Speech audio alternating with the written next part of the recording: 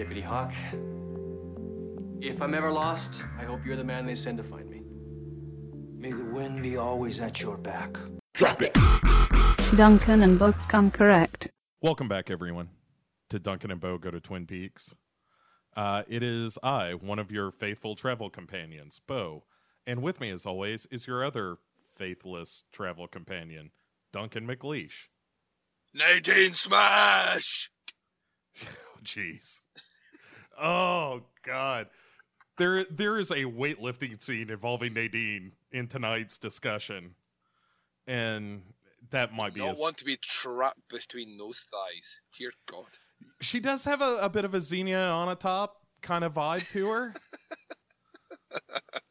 And I'm a Bond girl! So we have that to look forward to. I so badly want to see the Bond movie where Nadine's in it now. So why didn't that not happen? Well, there's still time. There is still time, ladies and gents. Let's make that happen. She has all the characteristics. Daniel Craig. She has all the characteristics of a perfect Bond girl in that she is super strong. She has a patch over one eye and fiery red hair. Mm-hmm. Everything else is wrong, but those things are totally right. Coma finger.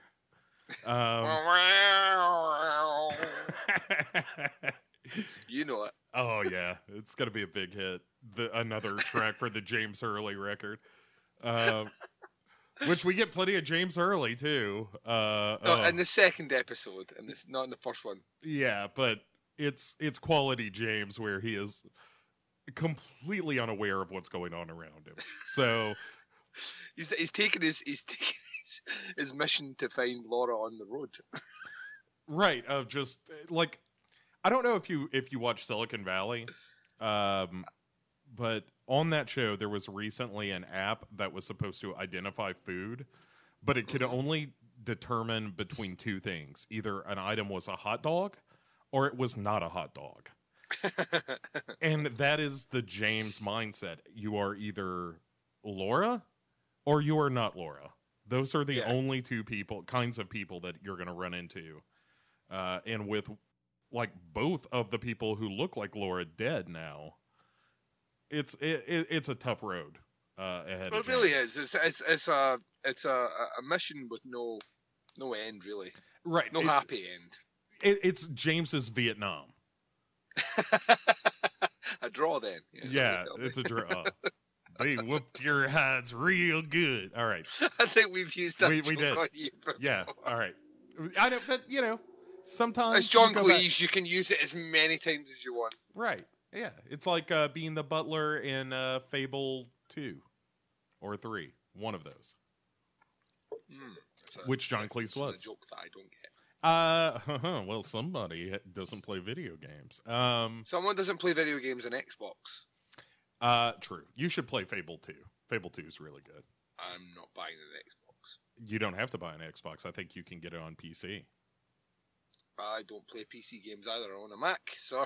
Oh, well. Fuck Microsoft. Fuck you, Bill Gates. You've got enough money to You've got enough money to pay someone to have the fucking... To physically walk through the White House like in a Robocop suit, decapitate Trump and bring you his head, and no one will do fuck all. In fact, if anything, you will be heralded as a god, Bill Gates. All right. That went off the rails quick. Right, anyway. It really did. Okay, so for those of you new to the show, welcome. Don't start here. Go back and listen to the good episodes. This could be the best episode we ever have. Like, they might be getting Lies, I love it. We don't know yet. Like, this could be, like, you're getting in on the ground floor of the best episode by listening to this one. So... I didn't realize I was podcasting with Sean Spicer. Look, it's... people understood. The right people understood what I was saying there, and the rest of you don't have to. That gives away what day we recorded this. Yeah, the Kofifi day. Kofifi. Kofifi. God, what a fucking train Turns wreck. out when you ask a barista for that, they don't give you coffee. I was quite surprised. They just give you a look of disdain and disgust, and then ask you to leave. Right, and then they voluntarily give up their health care. Yeah. It's all part of the grand plan. So, before I was so rudely interrupted by distractions, because, again, if you're new to this show, one thing that we do not tolerate around here is tangents and distractions. No, we're always on course. Always on course. Laser focused, some have called this podcast. Yes. So precise, we're too precise. Yes, we are almost too laser focused on Twin Peaks to actually talk about the show. But we'll get to that. So on this show, we present a spoiler-free traipse through the season. We're currently season 2 of Twin Peaks. We are on episode 10 of season 2. Mm-hmm. And honestly, if you haven't watched Twin Peaks before, episode 10 of season 2, perfect place to start. Well, it's in a weird way. Strangely enough, we have closed out a chapter that really took a season and a half of a story arc, which is now closed, and now we are kind of on some level picking up pieces and starting anew. So you are kind of right in that. See, when we say spoiler free, I just want to say, when we say spoiler free, we spoil the episode, but only the episode that we're talking about. I.e., both me and Bo have seen all of Twin Peaks. So what we don't do is in the middle of this episode say, and then this character comes in, FYI, this character ends up this way in 7 episodes. We don't do that. We stick to our episode, we get through our episode. Occasionally I get confused. Bo calls me out about it. People start mentioning it on the Facebook page. Fuck the lot of yous, I've got 25 podcasts. Let's do this, Bo. This is episode 10, which means after this episode, we still have 12 episodes of the new season to get through. This season to get through, and then a movie to get through, and then we can officially start decompacting the brand new season. 18 hours, David Lynch, Mark Frost. But if you want to count it this way, we have 6 weeks before Fire Walk with Me, and then the new season. So, and then after that, we're going to start in on MASH.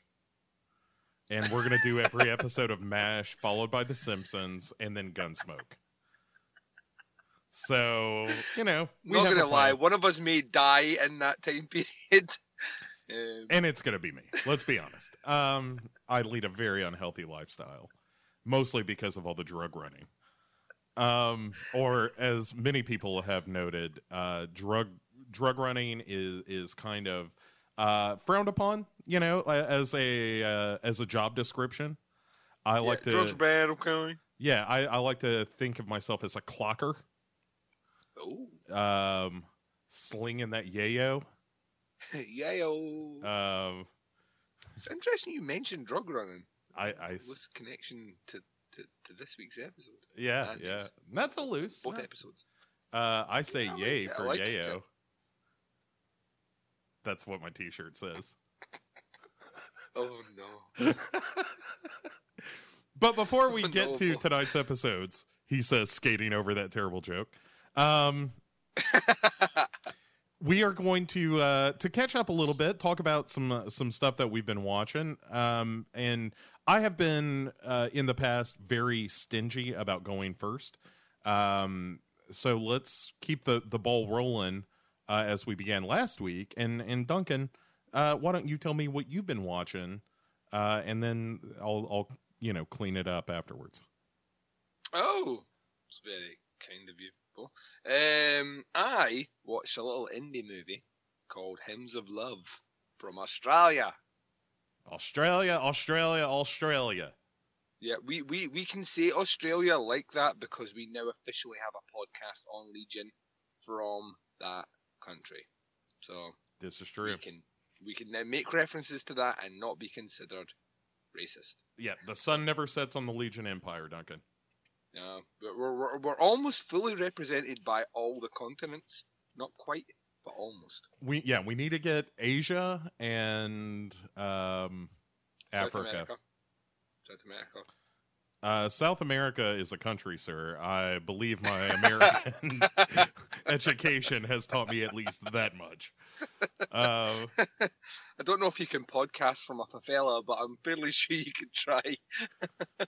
Absolutely you could. Yeah, so I watched Hymns of Love, which is now you said you were going to watch this. I don't know if you ever got around to watch it. I have not watched it yet. Instead, I watched terrible movies, which was a mistake. Which is like par for the course on this show, really. In fairness to me, didn't know they were terrible when I started to watch them. I'm fairly sure that when we get to the names of them, we'll quickly establish that they were always terrible movies. You just give them the benefit of the doubt. You're in one. What was the name of that one again? What was the name of that movie you watched? Like the name was just awful, but you thought, I don't know why you thought it was like the paranormal. What was it called? Oh, the Ouija Experiment. Yeah, the Ouija Experiment. You were like that. Oh, this sounds like a good movie. No, that sounds like shit, Bo. No, I don't think I ever said this sounds like a good movie. I think that I have said this sounds like something I would watch, and those are two entirely different things. Well, yeah, I checked out Hounds of Love. Really, really well put together, tense, atmospheric, kind of serial killer drama. I mean, it's definitely it's been lumped in as a horror movie because of the serial killer subject matter. It's not. I would struggle to put it in that vein. It's definitely got more a kind of a dark drama thriller sort of perspective, a bit of psychological terror in there as well, which I know sometimes tips over for. I would not argue with someone if it ended up in the top 5 horror movies of the year, for example. Looking at the greater genre, for example, I would probably include it in there. But it would more lie, in my imagination, along beside something like The Green Room, which is definitely genre but not horror. I thought it was fucking incredible, beautifully shot, incredibly acted, very tense, very atmospheric, and with a central villainous character who genuinely got underneath my skin in a way which few serial killers as of late and their depictions in movies have been able to. I tend to find myself, because I've read a lot into kind of serial killer and psychopathology and all the rest, I tend to find myself saying, well, he's no Ted Bundy or something like that. But watching this one, I was struck by the kind of very tense feeling of realism throughout the movie. It's incredible. You should check it out. It's a very high recommend for me. Very lucky in this country that Arrow Video are putting the movie out. I think it may just be Arrow Films are putting out. They've picked out as one of the many movies that they're putting on this year, including the new Miike movie as well, which I'm very much looking forward to. But yeah, I thought it was an incredible movie, and it's a high recommend from me. What have you been watching, Bo, and why did you pick bad movies? All right, well, I didn't do it on purpose. There was one of the movies was suspect, I will grant you. And that movie was The Great Wall, which is the Zhang Yimou, who is a brilliant filmmaker, in my defense. And the Matt Damon movie. The Matt Damon slash the guy who played Oberon in Game of Thrones. Oh, yeah. It was in it as well. And it's really bad. It's a really bad movie. There's a good movie in there, but all the Matt Damon stuff is pointless. Like, that movie should have been like a straight up Chinese production, and it probably would have been okay. You just didn't need his character. His character was pointless. But there were some pretty things that happened in the movie. But so the movie I wanted to mention that wasn't crap. All right, so here are the movies I watched that were real disappointing. So within 3 days, I watched The Great Wall. I watched Patriots Day because of the Memorial Day holiday, and also I keep forgetting that Peter Berg can't really direct a movie. And and Jack Reacher, Never Go Back. Oh, it's such a fucking bad movie. I like the original Jack Reacher. I didn't even like. No, it was too cheesy for me. It was kind of cheesy, but it was sort of a fun action movie, and that's all I was looking for out of this. So the only thing Jack Reacher has going for it is that one of the actresses' name is Colby Smulders, which is a great name. That's pretty cool. Other than that, it's kind of a garbage movie. Like, they go to the extent of having does he have a kid now? Which Married with Children only did in the final couple of bad seasons. So, like, the first sequel out of the gate, they go straight to, but there's a kid now. Everybody likes kids, right? And I'm like, fuck kids. So, and there's also, there's no action in that action movie. There really isn't. There's a whole lot of running, though. Yeah, there's a lot of running, but that's kind of it. And anyway, but I thought I was watching The Fugitive.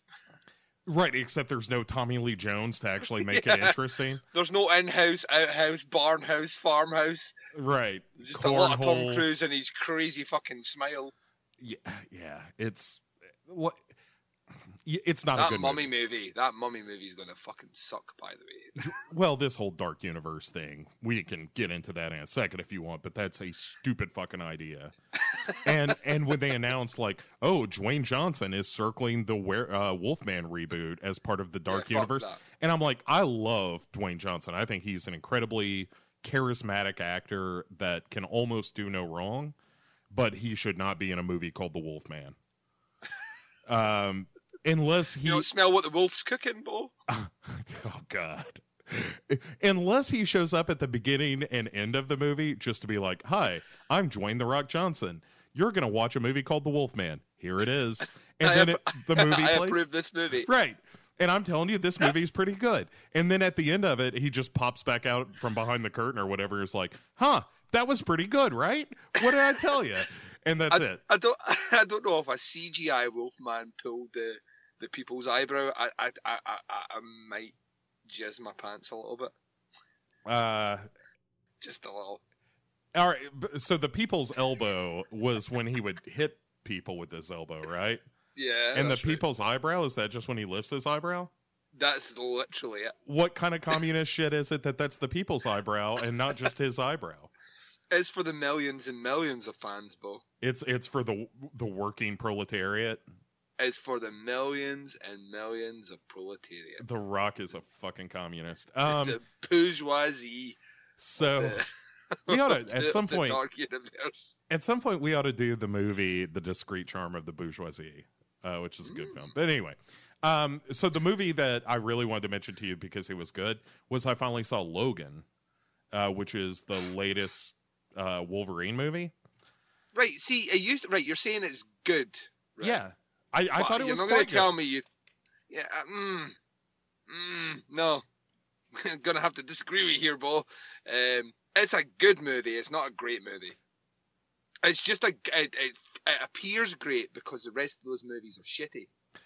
I thought it did a really nice job of talking, from a thematic point of view, of talking about the idea of the inherited family or the chosen family, and that this character of Logan has sacrificed his life ultimately for Professor X, who is keeping all doped up on the clean burning propane, so that he doesn't. He's well at his face on the skag. Oh, he is skagged up in Logan. He said "yay" to Yayo. Oh, he was. Yes, I say, no, nay. I say I to Yayo. Number one. But what I really liked, and when I was watching, of course, I was thinking of him getting fisted by Wolverine. Just terrible.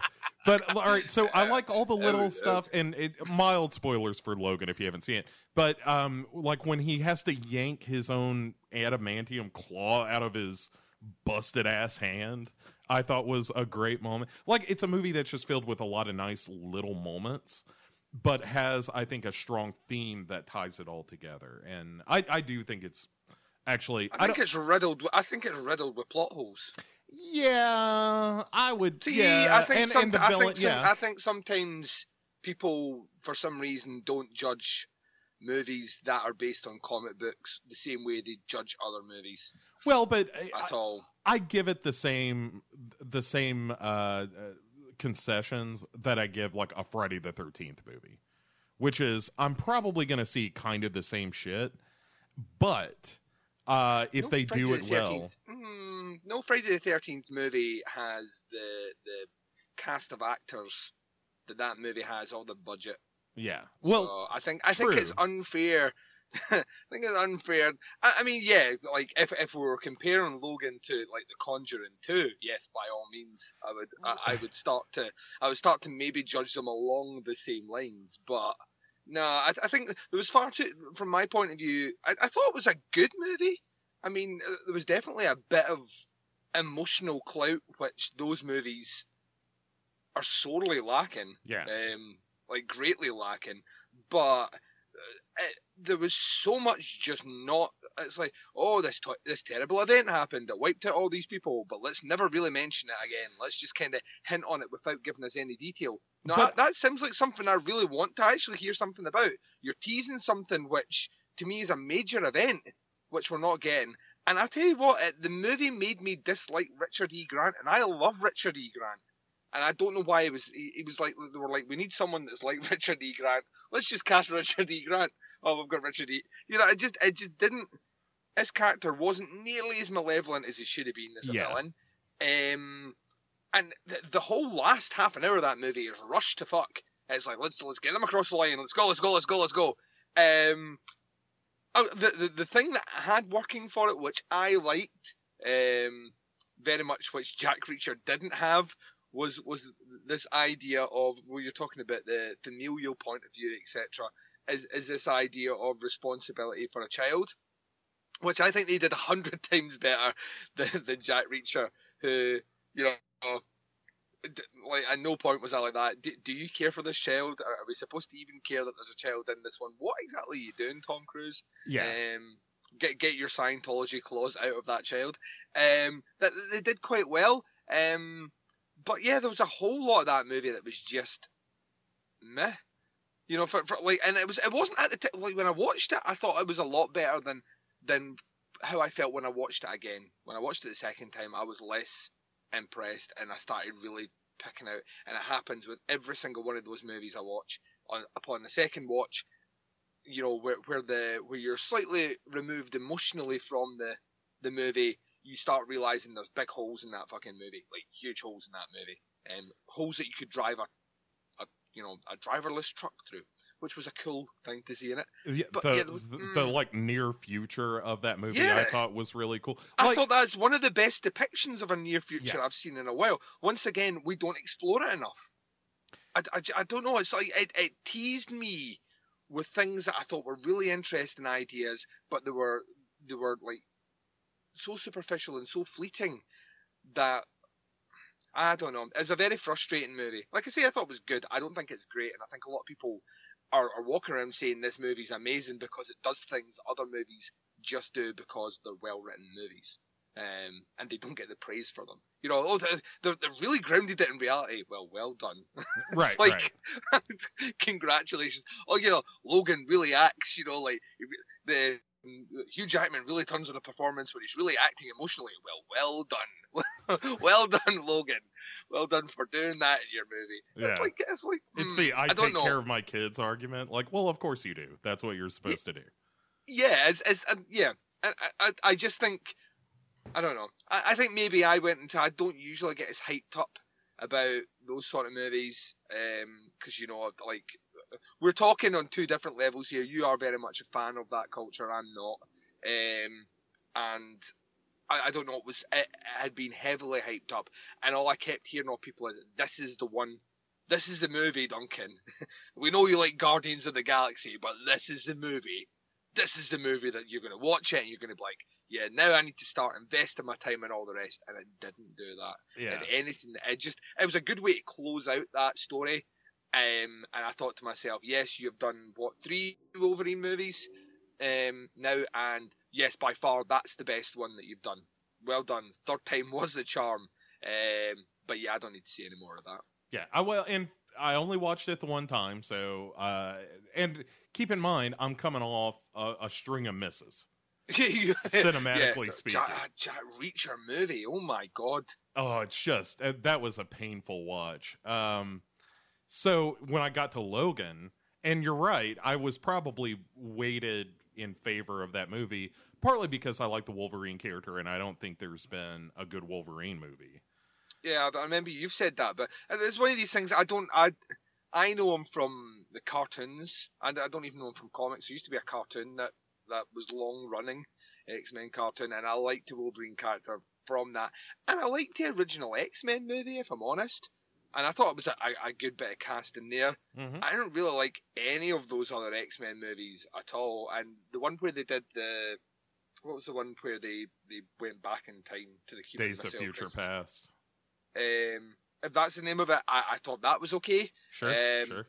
And then they did the first Wolverine movie, which had Ryan Reynolds kind of dressed like a flesh gimp, playing Deadpool, as a matter of fact. Yeah, I'm surprised there was ever a Deadpool movie after that. Although Deadpool was a lot of fun, I'm surprised. No wonder that movie took so long to get off the ground. And then that second Wolverine movie, which in theory should have really captured my imagination, because it was samurai robots and Japanese culture, all the things that I'm really interested in, and I found it boring as fuck. And then that last one, it is a good movie. It's a good, solid movie. It's not an amazing movie. And if you read online, they will have you tell you, or just people I know will have you believe that this is one of the best movies that has come out this year, and that blows my fucking mind. People are not watching enough movies. Watch more movies, please. Yeah, I have cured myself of the Marvel fanboy part of me that wants to get everyone else on board. Where I'm like, no, even if you didn't like Doctor Strange, which, I mean, nobody likes Doctor Strange. Don't kid yourself. Wasn't a good movie. It's not very good. It's cool to look at, and if you got yourself, some clean burning propane, I recommend huffing some of that, and then watching Doctor Strange, and you're in for a good time, but it's not a great movie. He's went that's Scott Derrickson that directed that, so that's the guy behind Last Exorcism. That's right, and he did the remake, the day the Earth stood still. He did Hellraiser 5. Oh, did he really? He did Inferno, but he also did that movie that we fucking tore into. What was it? Is it Deliver Us from Evil? Oh yeah, that's a piece of shit. The exorcism movie that doesn't really know it's an exorcism movie until the last 10 minutes. Right. Well, and it wants to have. I mean, let's not get too deep into this fucking hole. But the problem with Deliver Us from Evil, Duncan, is that it wants to be like a crime procedural. Which would be cool to do a procedural that has supernatural elements, but it does. But by the end of the movie, it just decides to become a horror movie instead of being the procedural that it wanted to be earlier. And not that was particularly good, because all right, here's another thing: Eric Bana doesn't sound like he's from this country ever. No. He's playing a New York cop. Yeah, well. And he's like, "G'day, I'm from New York. Throw another shrimp on the barbie." Right, throw another rat on the barbie, eh? Because we're in Brooklyn, New York. It's bad. Deliver Us from Evil's a bad movie, and Scott Derrickson, I don't know that he's a bad director. I don't think the direction is the problem with that movie. I think that's a script problem. I just think Derrickson maybe doesn't pick great scripts to do. But anyway, what the fuck was the point of all this? Oh yeah. So Logan. The original point of me saying I don't try to thrust Marvel movies or superhero movies on people anymore. I just tell you hey, I really enjoyed this, and here's why. But I am also somewhat clouded by nostalgia, and I recognize that. I'm totally cool with that. I really like Ant-Man, and there are plenty of people that will tell you Ant-Man's not a great movie. I think Ant-Man is wonderfully entertaining. I preferred Ant-Man over Logan. I think that's wrong. But I think that movie knows exactly what it is and does exactly what it should. Yeah, and I at some point I'll go back and watch Logan. In my opinion on it may change, but coming off of, Jack Reacher, Patriots Day, and the Great Wall, Logan was like the oasis in the desert of poo that I was trudging through, and it was like, oh my God, characters that change through the movie and action that has things to do with the emotional heart of the piece. And I was so excited. And like, oh, the resolution is actually really good. And there's a sense of continuation, but also finality. And it doesn't set itself up for a dumb sequel. And it does all these things right. And the character of Professor X being like, I'll tell you the moment where I was like, I kind of dig Logan was when somebody is talking about Professor X of like, he has the greatest, most powerful mind that the world has ever seen. But now what do we do now that that brain is diseased and can't control itself anymore? And it's like, that's a great hook. And they do just enough, like dropping just enough breadcrumbs to kind of let you know what went down with the rest of the X-Men, that it was like, oh, well, that's fucking awful, but in kind of a great way. And anyway, I enjoyed it. So, but I'm not going to tell, like, the one thing that will not come out of my mouth is telling someone, like, even if you don't like superhero movies, like, no, fuck that. You have to like Wolverine as a character, because this movie does not bother to set up his character in the beginning other than to say, hey, this guy used to be a hero and now he's down on his luck. Like, you need to know sort of the Wolverine mythology, especially the Weapon X stuff, for this to really make sense. But anyway, but we're not here to talk about superhero movies or that stupid Dark Universe shit. Such a bad idea. It totally is. All right, let's touch on this very briefly. We need to get out, Bo. I know we do, but we're just going to give the number one reason for each of us why this won't work. One, monster movies are supposed to be scary. Or at least present the image of a threat. And if you're making them the heroes of the film, that is the wrong-headed approach. I think that's fair. My big gripe is casting. I've seen the cast. I've seen the cast list. And to be honest with you, I couldn't be less interested in any of these massive, kind of almost less interesting, almost kind of on some level. I mean, all of them have massive blockbuster potential, but I don't think any of them have really had a really good movie in a while now. Yeah, I'm looking up the. Like, I could not care about Johnny Depp anymore. I really. What's Johnny Depp playing? I'm way behind fuck on knows. this. He's in the poster. He's in that poster. That's all I need to see. Johnny Depp's playing a character. Yeah, I'm not interested. It's just the Mad Hatter Russell again. Crowe. I'm not the biggest Russell Crowe fan ever. But he's playing Dr. Jekyll and Mr. Dr. Hyde. Jekyll. Doesn't interest me. Tom Cruise. Oh no, bad. Like, bad. What are you doing? The fact that the trailer for that movie looks like a Mission Impossible trailer. He's hanging out a fucking airplane as it's about to hurtle to the ground, and I don't need that. And right, granted, The Mummy is one of the most boring of all the original kind of Universal things. It is the most boring. It's the most tedious, tawdry fucking movie ever, about a guy who essentially has a light shone under his eyes and force chokes cunts out. That's his power. Because he'd like, I find your lack of faith disturbing. That's literally his power in that movie. It's shite. And the fact that, like, they've done this before. They did it with the Brendan Fraser thing, and they made a push into action in those movies. Were fairly successful. I think the first one was very successful. I think as they went on, they became least successful, or less successful, sorry. I just don't see the need for this, and it is a blatant cash grab to copy the formula. It's a money-making scheme to copy the formula of what Marvel is doing. And yeah, if your intentions are to bring a new generation to horror characters to get them inspired, then they need to be horror movies.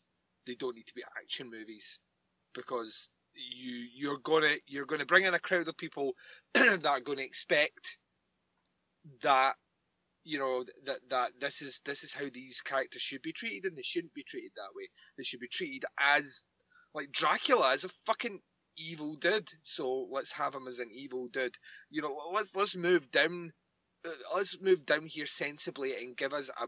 You can make a large budget movie which has the horror elements of these monsters and make it scary, but at the same time make them huge financially successful movies. You do not need to make them action movies, and that's what they're doing with that. And yeah, and all of them are pinging basically on the success of the previous, pretty much. I mean, all these movies are kind of being greenlit at the moment, and that's kind of interesting. The next one's going to be Bride of Frankenstein, so they've jumped the gun on that. How do you do Bride? Yeah, all right, fine. Yeah, we're going right to the sequel apparently. So yeah, I don't understand it. And the Mummy movie might prove me wrong. I doubt it. I've seen 3 different spots for it now, and I think 2 different trailers, and it literally looks like a straight up Mission Impossible movie. And Tom Cruise has enough of them out. I don't need to see any more. Well, yeah. if it makes you feel any better, The Mummy is directed by Alex Kurtzman, who is best known as the writer of hold on, let me Cowboys and Aliens, Transformers: Revenge of the Fallen, Star Trek Into Darkness, Amazing Spider-Man 2, which effectively killed a franchise. Yep. Yeah. Like there you go. That speaks volumes. That speaks volumes. Right. They you know, Universal wants this to be a universe because everyone wants a cinematic universe now, and you know, that's a shame. You know what I like? I like the good old days where you could get a one and done movie, like a Twin Peaks, for example. All right, like that's a bad Twin Peaks. example. That show never came back. Right. Anyway, so for the record, Duncan and Bo go to Twin Peaks, a.k.a. Duncan and Bo come correct. Mm-hmm. Staunchly anti-Dark Universe.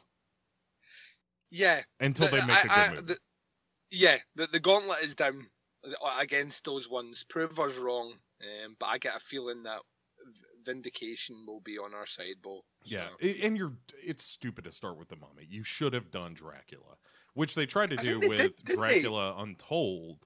Which was not a good movie. No, which is real fucking stupid as well. And that's where they tried to start this. Isn't that what they do, though? It's like that. Well, no, that wasn't like this is the one that will launch it. Well, that wasn't really the one that was launching it. It's The Mummy. Yeah. Wait, no, that's not the one. It's Bride of Frankenstein. Right. Oh, you like that one, right? So that's the start. And then we'll reboot. There's going to be a rebooted Dracula movie again, so. Because, you know, it's only been a couple of years since the last one. Why hasn't somebody just remade Creature from the Black Lagoon and be done with it? Oh, it's the best one at the lot. It really is, and it's such a simple premise. You don't age out of that premise really. Anyway, we should be running Hollywood, Duncan. We should be. Quick question before we jump ahead, because the news broke today, and I seem to be excited. A lot of people didn't seem to be excited. Godzilla vs. King Kong director announced Adam Wingard, Yer Nebo. Yeah, I'm totally fine with that. I wasn't crazy about Blair Witch. Mm-hmm. But you know, he also did The Guest, which is unbelievable. Really fucking good movie. Yeah. And yeah. Your Next, which I love. And Your Next is amazing. Like Blair Witch, I think is just trying to be too many things at once. And yeah. The biggest problem with that movie is just it didn't feel focused. There are some good scares in it, and then there's some really dumb shit. But yeah, I think he's a great pick for that. He's clearly got, you know, the genre roots, mm-hmm. and roots. I think he's a good pick for it. We'll see what he does with that big a canvas. Mm-hmm. But it's fucking Godzilla and King Kong fighting. I mean, what do you want? That budget's going to be fucking insane for that movie. Good. I want it to look expensive. I want to feel poor watching that movie. I want it to be so expensive that, like, they give you golden concession cups and shit, where they're like, look, we spent a fortune on this down to the cups, and you can just throw this away. It's the sort of movie you want to show up in a three-piece suit and still feel underdressed. Right. Yeah, 3D glasses are actually the literal eyeballs of deceased individuals that are disposed of in lieu of giving them to transplant patients. Just like, no, we went all out for this. We stretched a human cornea across this lens so you could get true 3 dimensions. They build a new cinema for every screening. Yeah, get crazy with it. And if you can match, like, there need to be 5 scenes, like in the not original, but, the rebooted Godzilla, where that fucking lizard grabs a monster by the jaws, points his muzzle down its throat, and lets loose with the atomic fire. You give me 5 of those in a movie, and you got yourself an Oscar winner as far as I'm concerned. The rest of the movie could just be like racist jokes and like scrolling over the racist jokes is just a list of people that we know have disappeared due to sex trafficking. And then you just pause that for Godzilla and King Kong to duke it out really awesome for about 30 seconds. And then you cut back to just the human misery unfolding on screen. And I still say it's one of the best movies I've ever seen. It could be that documentary, The Act of Killing, playing in between it. Yeah. Of just people somberly assessing their own inhumanity. In between a giant gorilla and giant lizard fighting each other, and you got yourself an award winner. This is like the greatest conversation ever. See, what did I tell you? This is going to be the best show we ever do. Yeah, we still haven't even talked about this episode, which I kind of feel like people are thinking we're maybe not wanting to talk about the episode, because we said in the last one that this is generally considered where the quality of the show starts to dip. But that's not true. We're excited to talk about this. Yeah, and there's no better way to start than with a funeral. As if they acknowledge this show is dead, let's bury it. No, it's not really. So this is season 2, episode 10 of Twin Peaks, an episode entitled "Dispute Between Brothers." We like to give the curriculum vitae of the people behind the episode. In this case, it is Tina Rathbone is the director of this particular episode. Most notable, I guess, for doing a movie called Zelly and Me. Oh, I don't know that. I don't either. And then Trisha Brock is the writer. And she wrote 2 episodes of this, but has worked on Knots Landing and Family Law, and kind of came out of the. All right, so actual soap opera stuff. Yeah. And then she became a director in her own right, and went on to direct Grey's Anatomy and The L Word and Breaking Bad and 30 Rock and The Walking Dead and Mr. Robot. So, like, she did her time in the trenches writing for television, and then just started directing because she realized that's where all the money is.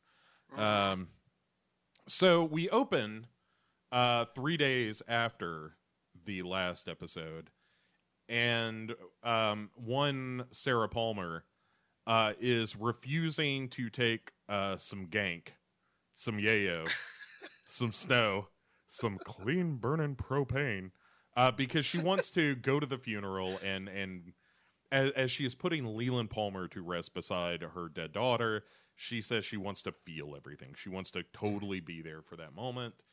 And Agent Cooper, in an attempt to save the show from itself, is like, let me lay some awesome down on you real quick. And then kind of tells her the story of Leland's last moments, where he says, he realized what he had done. He felt grief But when he died, I believe Laura was there to greet him and forgave him. And this seems to bring some measure of comfort to Sarah Palmer because Agent Cooper is awesome. And then we go to a good old-fashioned American funeral, Duncan, which means everybody is bringing food and everybody's eating. I don't know. Well, yeah, and it's also Twin Peaks, so all the food looks amazing. Yeah, well, honestly, that's a pretty typical funeral spread from what I've seen. At least here in the South, Duncan, where we make everything with butter, including butter. It's tough to do, but we've perfected it. Yeah, like the bowl of mashed potatoes in particular. This is what a little fat boy I am at heart. I see that bowl of mashed potatoes and I'm like, God damn, that ham and mashed potatoes looks good.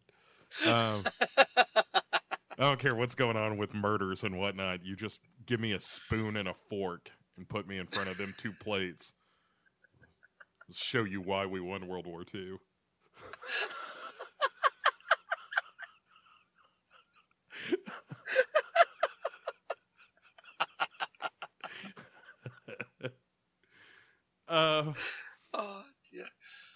We get a quick glimpse of Nadine in her Sunday best, by which I mean she is dressed like an 8-year-old. She's dressed like the Annabelle doll. She kind of is. And freaky. I'm cursed. Which is a sentence that surprises no one. And Twin Peaks, yes, with no Nadine. Right. She has an obsession with her meticulously polished shoes, which you can see her face in, and then we find out later on becomes slightly perturbed because she thinks that people may be able to see her underwear through looking at her shoes. Trust me, no one is doing that, Nadine. No one is doing that. Even if they could, no one is doing that. No. The White Commando! Ed! I've never shaved down there! And people are looking at my silent drapes! That is the name for her vagina, I take it. Her silent drapes. Our silent drapes. Because they see no action ever. I don't know. No man gets erect from that, honestly. That voice withers up, packs up its nuts, and goes. Given the fact that she's constantly raping Ed, which is what's going on in the house. He's not got any say in that, has he, really? With that strength, he has no say. When Nadine wants to fuck, Nadine fuck. Right. I mean, she's just like, Coma Hulk is ready, Ed!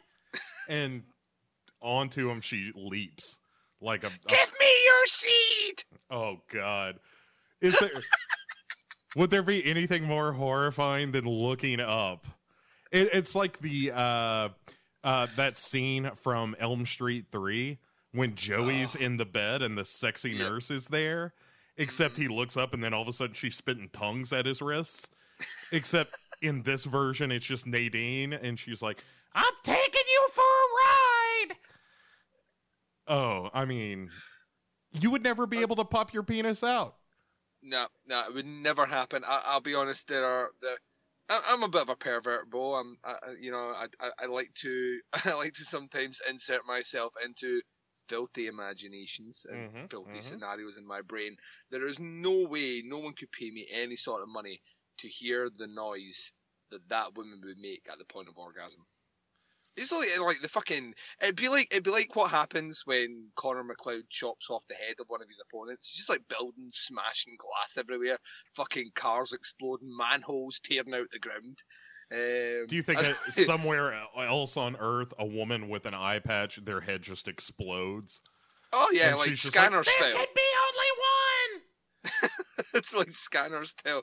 Like Nadine's orgasm is the quickening. Yeah. It calls everyone there. Yeah. Oh my God. Hi, Nadine. Or would it be Nadine Lander? Nadine. I am immortal, Ed! That's a Queen song! Here we are! Bond! Honestly, that's the only way that you could make, like, Twin Peaks up till now better is if Queen did the soundtrack. Oh, could you imagine? It would be the best. But all right, let's get back to this depressing party. So Nadine is worried that people are going to look at her, you know, her vajayjay, her silent drapes. Yeah. And the Major chats with Dr. Jacoby, who is now returned from Hawaii. Looking tanned. Looking good. Dr. Jacoby comes back and he's like, hey, anything happened while I was gone? Oh, you solved the murder thing, huh? That's cool. Anybody got a drink with an umbrella in it? Because I'm Dr. Jacoby and that's how I live. Do you like pina coladas? And even the Major is like, well, you look pretty good there, Dr. Jacoby. And he's like, yeah, no, I do. Look at these glasses. I see everything in 3 dimensions. There are a couple of old men fighting at this party. Oh, this is just such a fucking nonsense. Like, so we're essentially a season and a half into the show, and we're finally, even though there's been a major murder, you know, in small town Twin Peaks, and people have been kidnapped, and you know all these things have happened. We're finally being introduced to Twin Peaks Mayor, who's apparently, according to folklore, 122 years old. As I believe what they say his age is in the show, which is just silly. But once again, it's Twin Peaks, so we can it's not the most ridiculous thing we're going to see in this episode. It's not the most ridiculous thing we've heard on the show. But he's there in some sort of spat with his brother.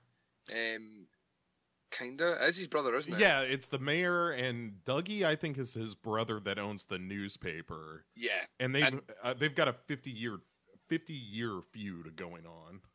Yeah, which is still going on. And it appears that the mayor seems to have taken umbrage with the fact that Dougie, the newspaper owner, is in love again with someone who is colossally his junior. But apparently he does this from time to time, and the mayor disapproves because he was with his wife for many, many, many years. And Dougie seems to go through them quite quick. Yeah, they have a, like, I was going to say they have a fight, but it's an old people's fight, which means not a lot happens. It kind of looks like what happens when you put a tortoise on its shell backwards, and it tries to kind of clamber back up. That's kind of what it looks like. It's supposed to, I think, maybe inject a bit of levity into this scene. It doesn't work. And yeah, I would like to say this is the only time we're going to have to see these characters, but yeah, they're going to reappear in this episode. Yeah, again. And that next episode is just sick with it as well. Yeah, this is we said before. This is we've now closed out the Laura Palmer mystery, so, and the show's still going. the show unfortunately is like, all right, so the mystery was right. Characters, like, give us characters, right? Just bring old folk in. Make them fight. Let's continue. Remember, this guy said something funny, right? We'll make a whole scene out of that. Nadine, let's get her in. It's just it's like a non-event. Yeah. Really. And Pete's there. Good old trusty fishy coffee Pete.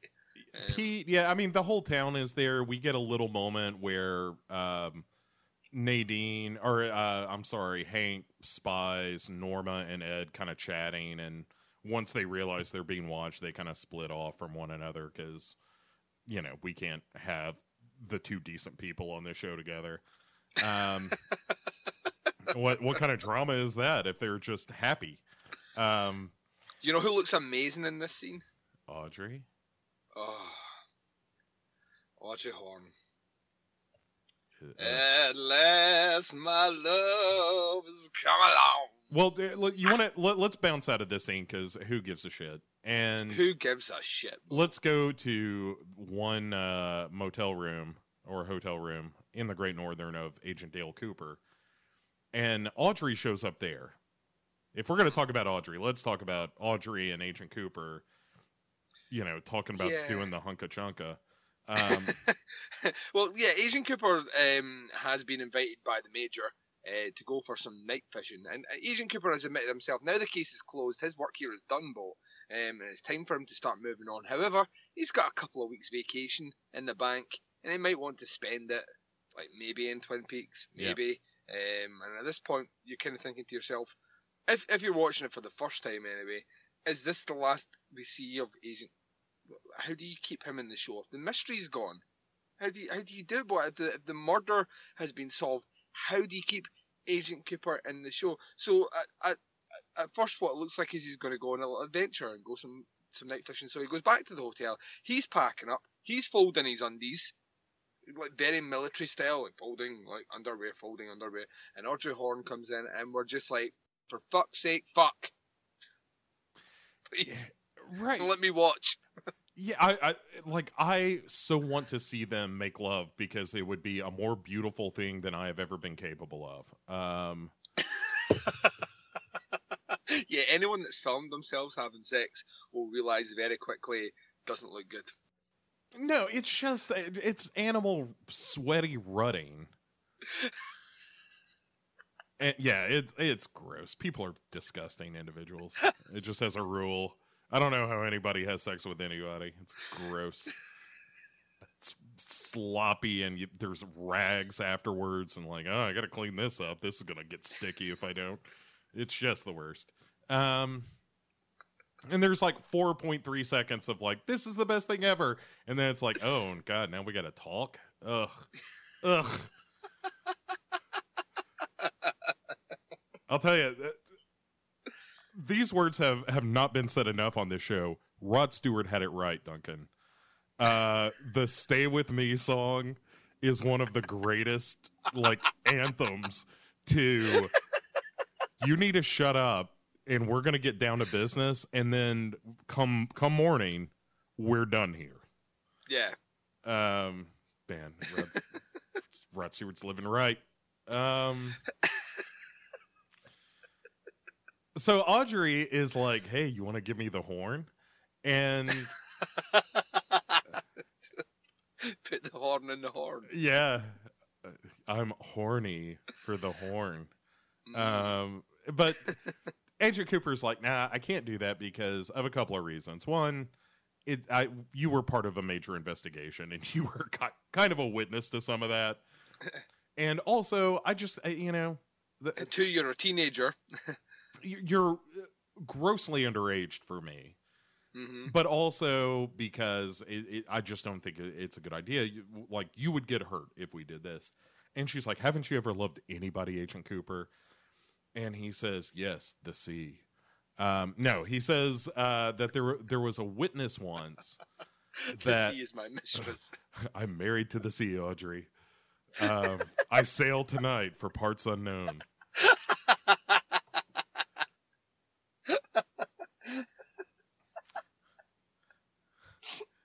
You are the Audrey truss that will hang around my neck.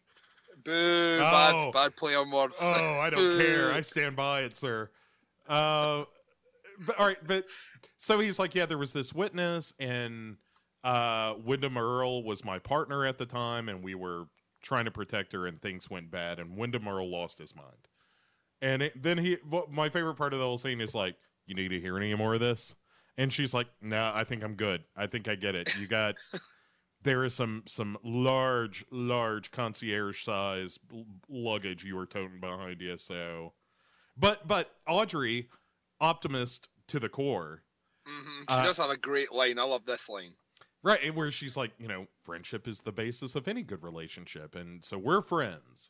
And she gives him this big speech where she's like, I'm gonna grow up.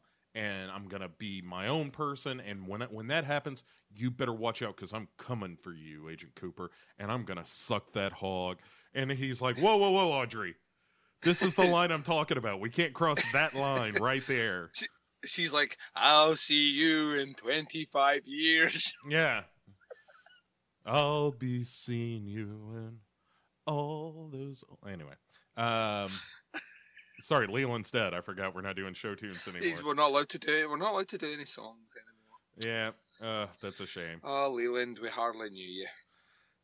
So, Agent Cooper's gonna run off and get some night fish. Working on some night fish.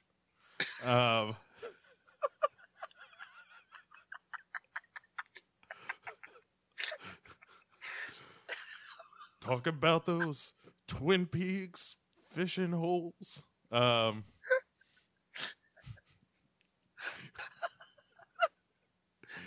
It's Agent Bob Seger.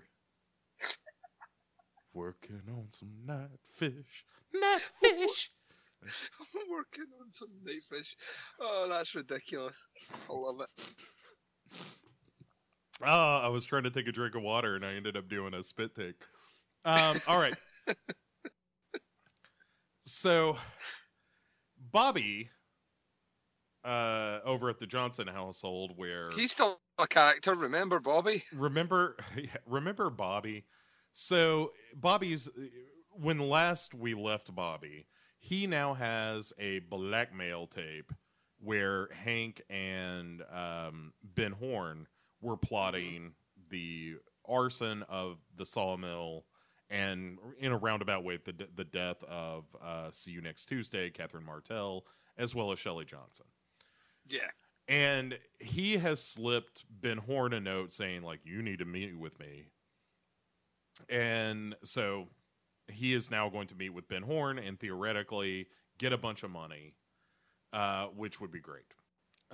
So he fucks off to do that. And it's just a reminder scene of like, hey, remember this whole thing is going on and there's Leo still in his wheelchair, not doing anything. Yeah. His old wheelchair. And yeah, and his old rickety busted ass wheelchair that you only buy for relatives you don't care about. That's the line. It's the meh line of convalescent care. When you just want to keep them alive, shop meh. Have you been lumbered with a family member that you can give less of a fuck about? Buy the meh chair. Right. It's not going to hold them in. A stiff breeze is going to send them right out of this thing. But you're not. That's paying the advertisement. Yeah. It's people putting it beside a comically long set of stairs and then going to tie their shoelace and a gust of wind blowing the chair down. Yeah. So let's see that Naked Gun. Just some poor vegetable of a human being tumbling out of it, face first into the dirt. By meh. Working on some night cheese. Anyway. Cross-branding, cross-pollinating the brands, creating synergy like a business. That's what we do here.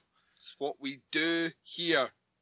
Some people say it's all we do here. Some people say we don't talk about the show. That's a lie. We talk about the show, but at the same time, we're planning. Yeah. We're making commercial decisions. We're franchising this motherfucker. We are creating commodities, Bo. Commodities to be sold by people that want to invest in us with large sums of money. There are bonds and futures. Simon Davis in Duluth has Duncan and Bo Go to Twin Peaks franchise already, and he's already seeing returns. So, ladies and gentlemen of the audience, it's time for you to get in. When I say ground floor, I meant investment. And when we say that, you know, that we want you to invest in us, just imagine that the investment shape looks like a pyramid, and me and Bo are at the top, you're at the bottom. Nothing can go wrong. Right. It's like that new HBO movie, Wizard of Oz, which you also shouldn't watch, where Robert De Niro plays Bernie Madoff. And the whole movie is him just going, it's a Ponzi scheme. That's it. That's the whole movie. You know what a pyramid looks like, Bo? I do. It's a triangle. It looks like a triangle. And what show has two triangles side by side in the logo? It's Twin Peaks. Oh my God! Bo is one triangle. I am the other triangle. Let's do this, motherfucker. We are your co-triangles.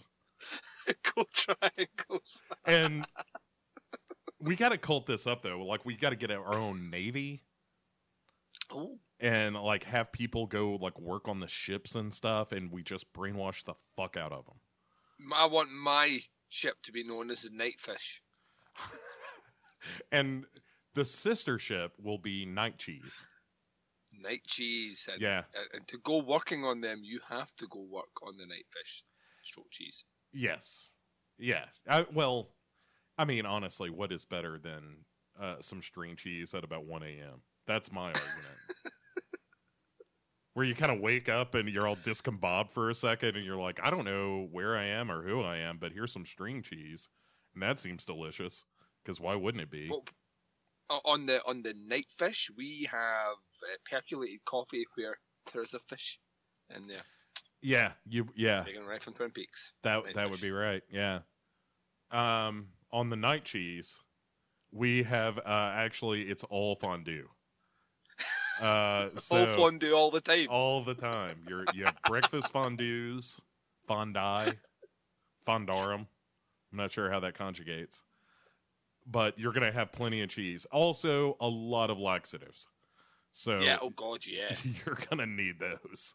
It's going in squishy, it's coming out squishy. Yeah. It's going in squishy, it's coming out squishy. By the way, is the original tagline for the movie The Stuff. That is true. That is 100% accurate.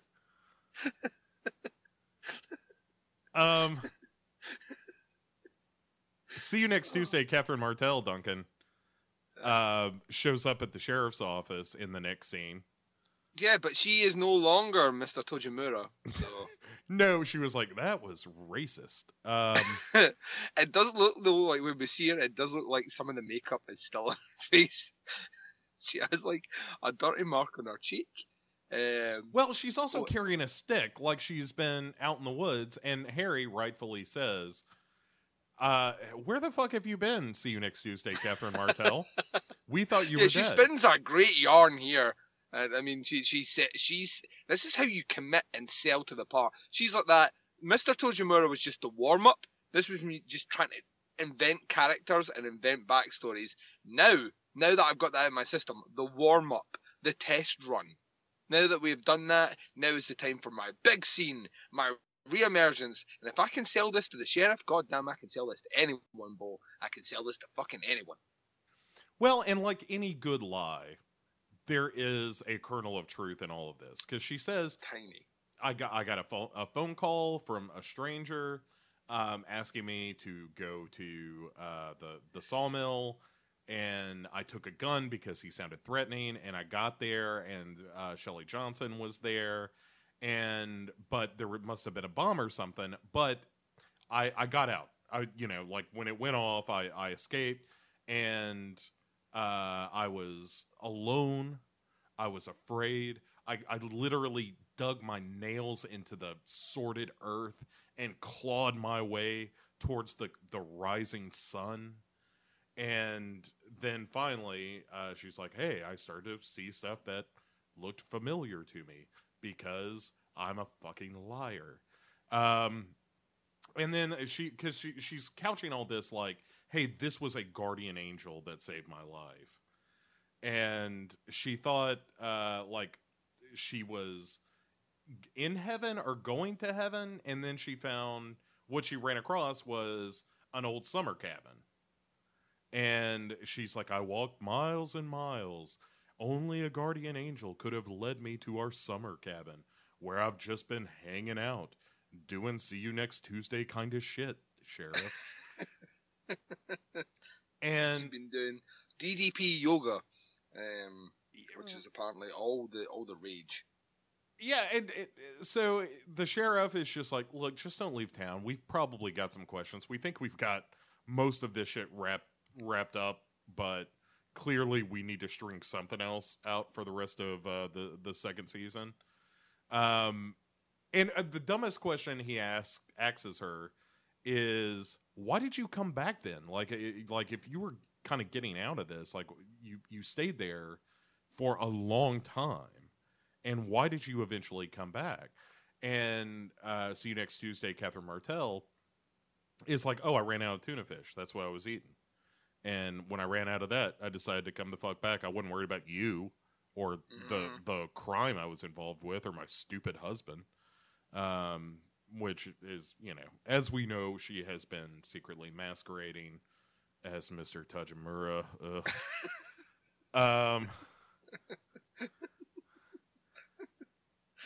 And arguably the point in Twin Peaks where people could start to question the quality of the show.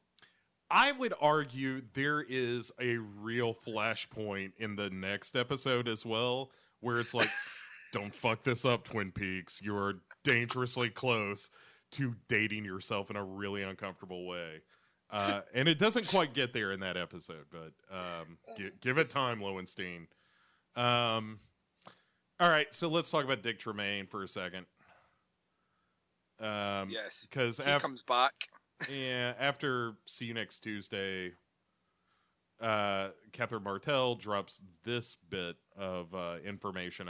She's back now and is ready to help with the investigation should there be one. So Dick Tremaine rolls back up into the station while Lucy is changing lights. And I'm reasonably certain that someone who is pregnant shouldn't be on a ladder. Also probably shouldn't be handling fluorescent bulbs. I don't know anything about children other than people like to rush them in an oven, and they're clearly a crockpot thing. Mm-hmm. But other than that, I don't know what safety protocols are for kids. You don't smear cat poop on them. I think that's bad for them. But other than that, I'm sure I've read that. I think she's on the ladder, and this guy comes back in who we could give less of a fuck about. And he's like, all of a sudden he's decided he wants to be the father of this baby. Nay, he believes he is, and he's a changed person. He no longer smokes, and he is prepared to commit himself to Lucy. And then he goes up and kisses her belly, kind of passing his love to the child. And meanwhile, round the corner, Andy is not happy, and he's with Hawk, and Hawk's kind of giving him the cacao. It's giving them this. Sorry, I just need to get that out because there's a distinct lack of Hawk in this episode. Dear God. Hawk kind of gives him the look, and he's like, I'm going to go round, and they have the least interesting altercation. The old men fighting was more interesting than their altercation here, when Andy comes around and just looks awkward. Yeah, well, the whole idea is that they're going to Three's Company this baby, where they're going to figure out who the father is somewhere down the line, and all three of them are going to be in some sordid relationship with one another, some real group sex gross scenario. Ugh. Yeah, and group sex with Lucy, Dick Tremaine, and Deputy Andy, and that's not the threesome you want. No. It's no Nadine, Wilford Brimley, and the Log Lady. Oh my God, the things that Log would tell afterwards. Oh my goodness. You put that thing right in my bottom right now, goddammit. God damn it. Look, you both got several more holes than me, but that don't mean mine are off limits. God damn it. Did you listen to the episode where I became Mr. Tojimura? Oh God, that might be our low point. That might be our Nadine. Yeah, that was the point. Yeah, that was our point when I was like, that the show might not continue. Like, where people will listen back to this and say, well, the quality of that show dropped. That might have been the linchpin. But we pulled back from it successfully. But yeah, this is just a non-event, and we are this episode really feels like it's compartmentalizing a lot of what will be essentially the modus operandi of the show moving forward. So we're getting reintroduced to quite a lot of characters we have not seen in a few episodes, because we were targeting the solving of the who killed Laura Palmer story, which means you're going to have only a certain amount of characters in there, because we've narrowed it down so much that we're now being reintroduced in bulk to a ton of characters, and most of these scenes are fairly throwaway, like this one. Yeah, yeah, you said it. We've said all we need to say about that scene, because now we get the goodbye from Sheriff Truman to Agent Cooper, and Agent Cooper is, as energetic as ever. He's like, you know what, Harry, I can't stay too long. The Major says he's got a skillet full of trout waiting for me on this night fish situation. So I got to bomb out of here. Do it. Night fish. Working on some night fish. Got a skillet and the major's up here too. I woke last night to the sound of owls. Anyway, we can go all day with that. So they're not what they seem, Bo. They are not. They'll steal the trout right out of your skillet. That's what an owl will do. Filthy old bastards.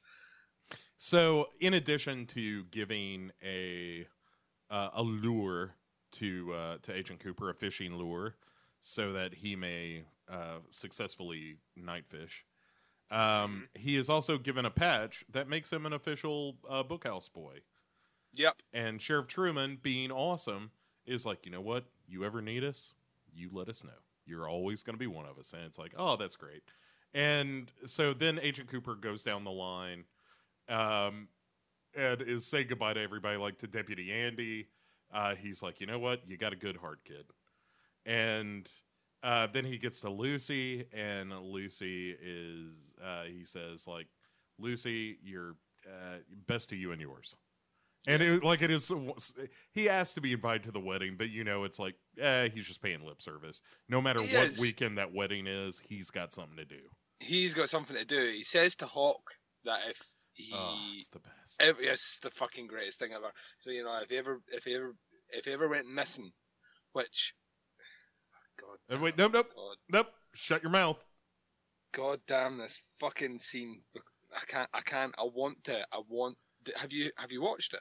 No, but I know. Like, it's out there. I know, but we're not doing that, Duncan. know we don't. This is no spoilers, no backsies. Twin Peaksies. Yeah, but watching this back, like, I saw this scene and I was just like, oh, fucking Twin Peaks motherfucker. But it basically says if he ever went missing, he would want Hawk to be the man to be sent to find him. Yeah. Which the highest respect you can give to a guy like Hawk.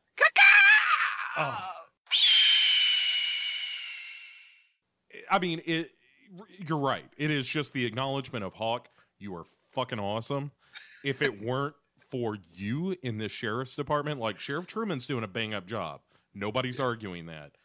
But given the cast of nitwits surrounding him, you got to have a Deputy Hawk that's pulling the weight for Deputy Andy, and who knows what the fuck Lucy is doing half the time. She's just keeping him in coffee and donuts, and that's all they're really worried about. They figure the rest of it will sort itself out. But yeah, so Deputy Hawk gets the cool goodbye.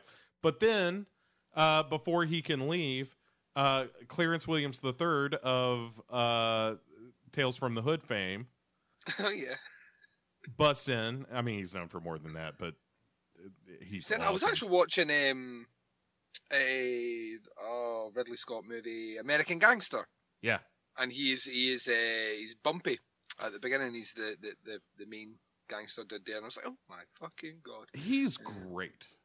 He's a great act. The one thing I will say about Twin Peaks, even as a TV show back then, the fact that David Lynch was attached to that, there are actors and actresses that are in this show that you would not have seen do this sort of television at that time had it not had the name of someone like David Lynch as like a showrunner behind it, because it really is. Some of the cast is fantastic, and he's brilliant in this. He shows up with a Mountie.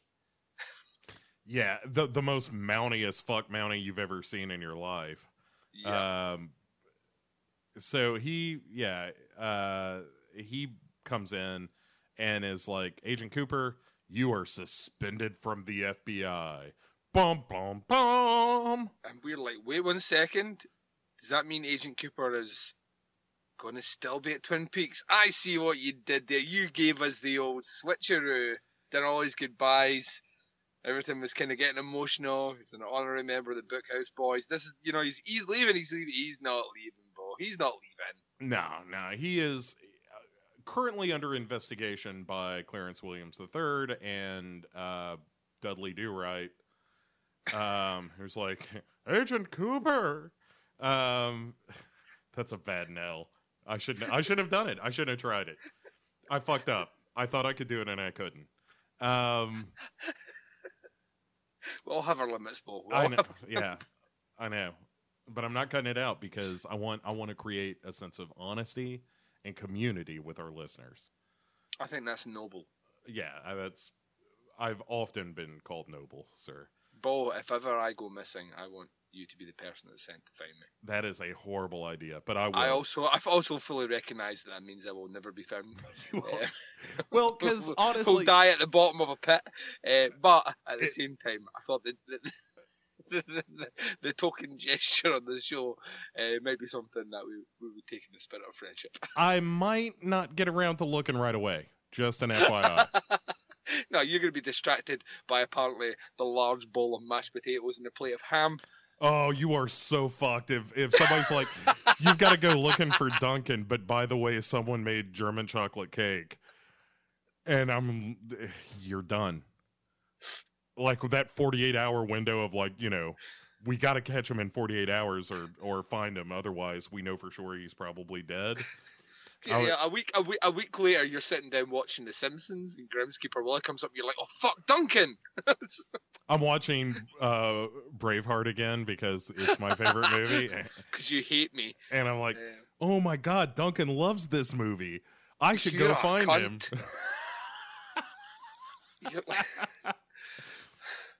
Braveheart, it's me favorite. See. Listeners, I don't want you to be coming back on this show. You probably got confused for a second because it sounds like Duncan's arguing with himself. But that was actually me. Bo, aka the chameleon. Right. I'm like the saint. Like the Val Kilmer saint. I'm just a master of illusion. Oh my god, did you see that picture of Val Kilmer like, hey, I'm ready to do Top Gun 2? Yeah. And it's like, oh, sir. Yeah. Put it away. He's went a bit crazy. He's went a bit crazy. Yeah, but, he, by all accounts, like at one time he was one of the most sought after stars in Hollywood, and he just lost his shit. Yeah, he's no longer properly with us. And yeah, I saw that picture and I was like, that's not going to happen. Have you seen Tom Cruise? Yeah. Oh, man. I mean, say what you will about Tom Cruise. The man is 87 years old and looks like he's only, 50 at this point. That's one thing. Has the body of a 25-year-old Adonis. When I was watching Jack Reacher, Don't Look Back in Anger or whatever the fuck it was called. Jack Reacher, I've got a kid now, apparently, ? Right. Is this my kid? Who cares? There's a comma somewhere in there, too. But it was the first time in a while that as I was watching Tom Cruise, I was like, man, he's getting old. His face looks real pudgy. Yeah, he's in fairness, I think is he not early 50s? He is, no, he's like 55. Is he? Yeah, he's like an 82, because I looked it up when we were talking about The Mummy, because the female lead in the movie, not the mummy character, but I would assume the love interest, is 22 years his junior. Oh, so he is. Hollywood is so fucking gross, man. Honestly, it really is.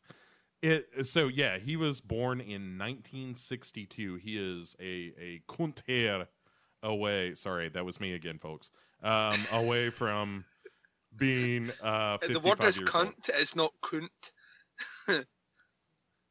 Kunta Kinte? Kunta Kinte sounds wrong. That's not right, Duncan. You should be ashamed of yourself. Coffee.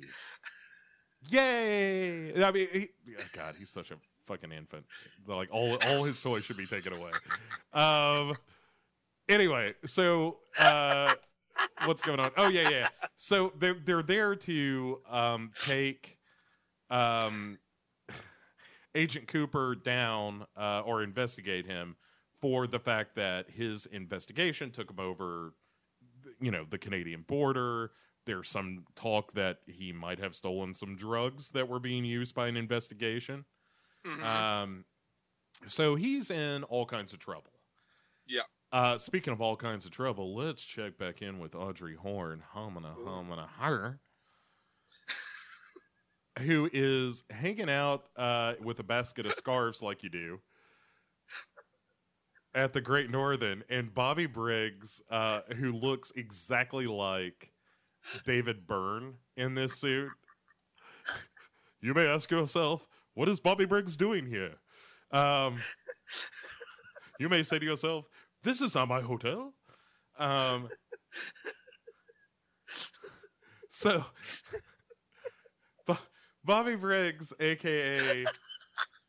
David Byrne, a.k.a. Buster Poindexter, also a reference point for his look. Oh, dear. Is like, hey, I'm over here waiting to talk to your dad. And Audrey's like, why are you talking like that? You haven't talked like this for any of this podcast. And he's like, hey, it's a new voice. Exactamundo. Hey. Because he's the Fonz, I guess. So Bobby's like, hey, I'm trying to get in to see your dad over here. And Audrey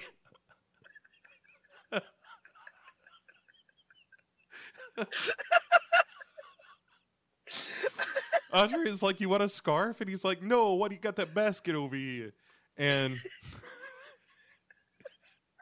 she's like, if you want to see my dad, like, you're not going to get in because my dad doesn't know who you are and doesn't give a shit, much like everyone watching this show. So yeah, and apparently you've changed your accent. We don't know what's going on with that. Right, like you've become a different character entirely, yet somehow I think it fits. So I'm not stopping that, just that's your warning. So Audrey goes in and says something to her father, and then the next thing you know, Bobby is called in. And as soon as he walks in, we see our first look at post-murder accusation Ben Horne. Yeah, he's not looking great. He is not holding up well. This is a guy that does not respond well to pressure. Yeah, he's. Well, let's put things into context, and we get a better breakdown of this in the next episode. But in the past, what we can say, 36 hours in Twin Peaks, he's been arrested for the murder of a girl who he has claimed he loved more than anyone else. His business partner and longtime friend turned out to be not only an incestuous rapist, but also a psychopathic murderer. And he has maybe lost a bit of business from being arrested, and also lost a large lucrative deal which involved the mill and the whole Ghostwood development to a former jilted lover, the late great See You Next Tuesday, Mr. Tojimura, definitely not a CUNT, or a See You Next Tuesday, Catherine Martell. So yeah, he's had better days, Bo. He's had better days. He's not been able to. He's not a glass half full sort of person right now. He's or even a glass half empty. He's kind of, my glass is empty. Please put money in it, please. Yeah, I mean, he clearly has not been shaving. He's got some kind of child's toy in hand that seems to be occupying most of his time. He's very Trumpian in this scene, one might say. Very nice. He does not seem to be in control of anything. He seems to be surrounding himself with yes men, and is not looking great these days. No, he's kind of how I imagine Trump would look if his Twitter was taken off him again. Right, or finally, like, as soon as he's officially subpoenaed to Congress, that's it. Like, that's gonna be how he shows up, where he's just like, "Hey, how's it going, boys? What's happening?" But like, all be bearded and just looking paunchy, like he's just like someone had to tear the chicken leg out of his hand to get him into the Senate. The well done steak. Yeah, with ketchup. Oh my god! Like, I thought that was fucking made up. No, that's his favorite meal. When I heard that, because I heard someone say that, and I was like, yeah, Trump would like something like that. And then somebody confirmed it. That was like, no, he said this. Favorite meal. Yeah, that's his favorite meal. His favorite meal is a very well done steak, i.e., burned and tasteless, and then he likes to put ketchup on it. Oh my god! I mean, he's got the same culinary standards as my younger brother when he was 8. before we talked him out of that shit, that was like, what are you doing? It's taste this meat. Why be a carnivore if you're not going to get a little blood in your teeth? You know what I'm saying, Duncan? Yep. God, it's like oral sex during a woman's period, man. Sometimes you just got to get in there and taste the blood. Mm-hmm. Taste the blood. Drink it down. Make yourself a man. Make yourself a man. What are you my Flavor Flav now? Flavor Flav now. Oh, I'm getting you a big clock for Christmas. I can't wait to wear it around my neck. I know. Yeah, boy. I'm just going to constantly complain when people ask me what time it is. Why do they keep asking me? Right. God. Racists. I don't know why they would be rapists in that scenario. Or rapists. Racists. God. What time is it? Rape time. Rape time. Working on some night rape.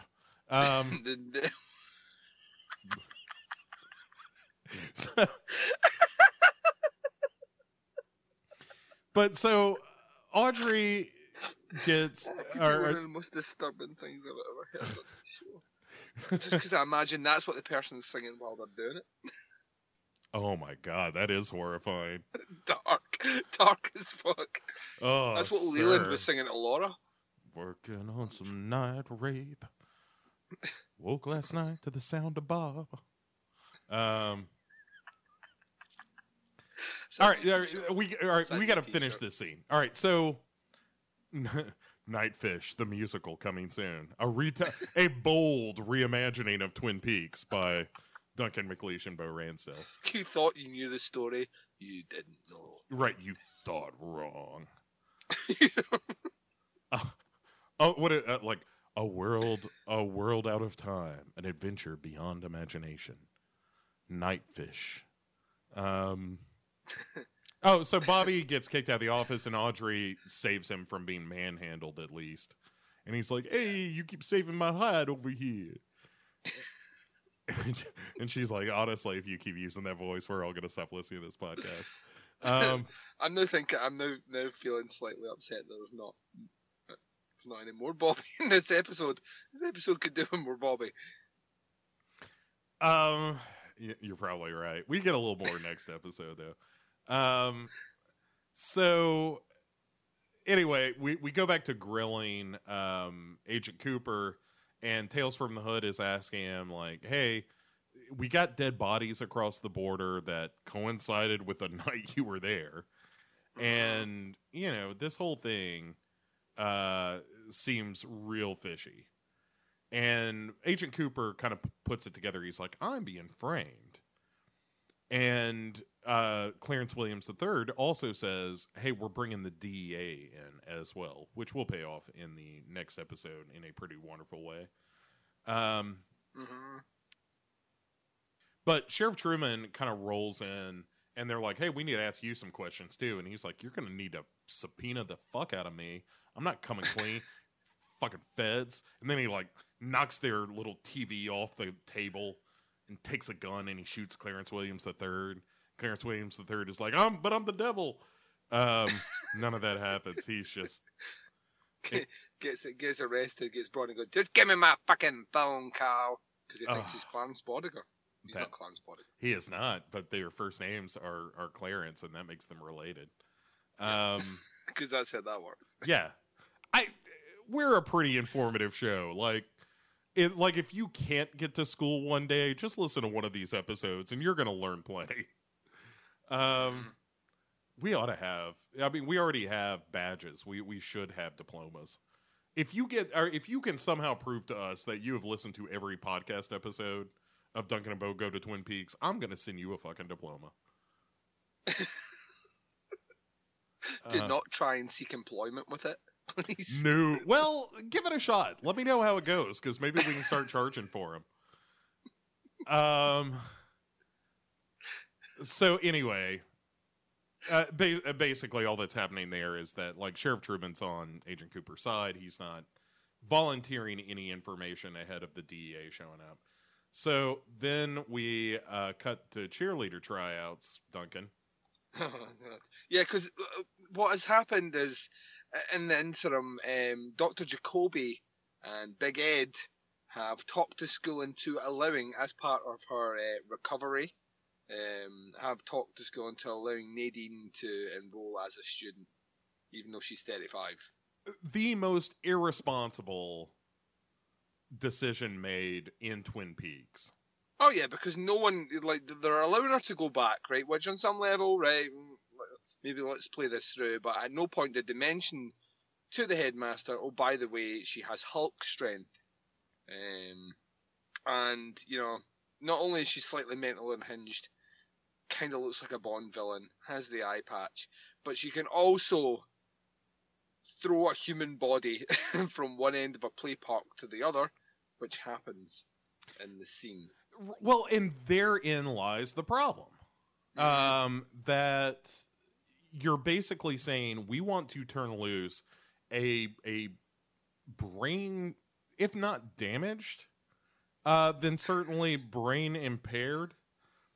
You know, she's not, I don't know that I would call her developmentally retarded, but she's banging on that door, Duncan. Like, if she ain't in that neighborhood, she's a street over.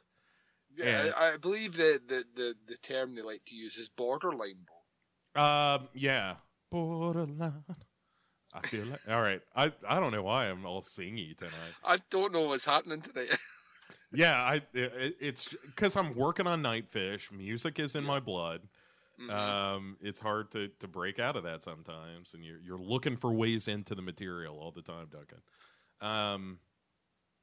The song Borderline, I don't think is the way to go.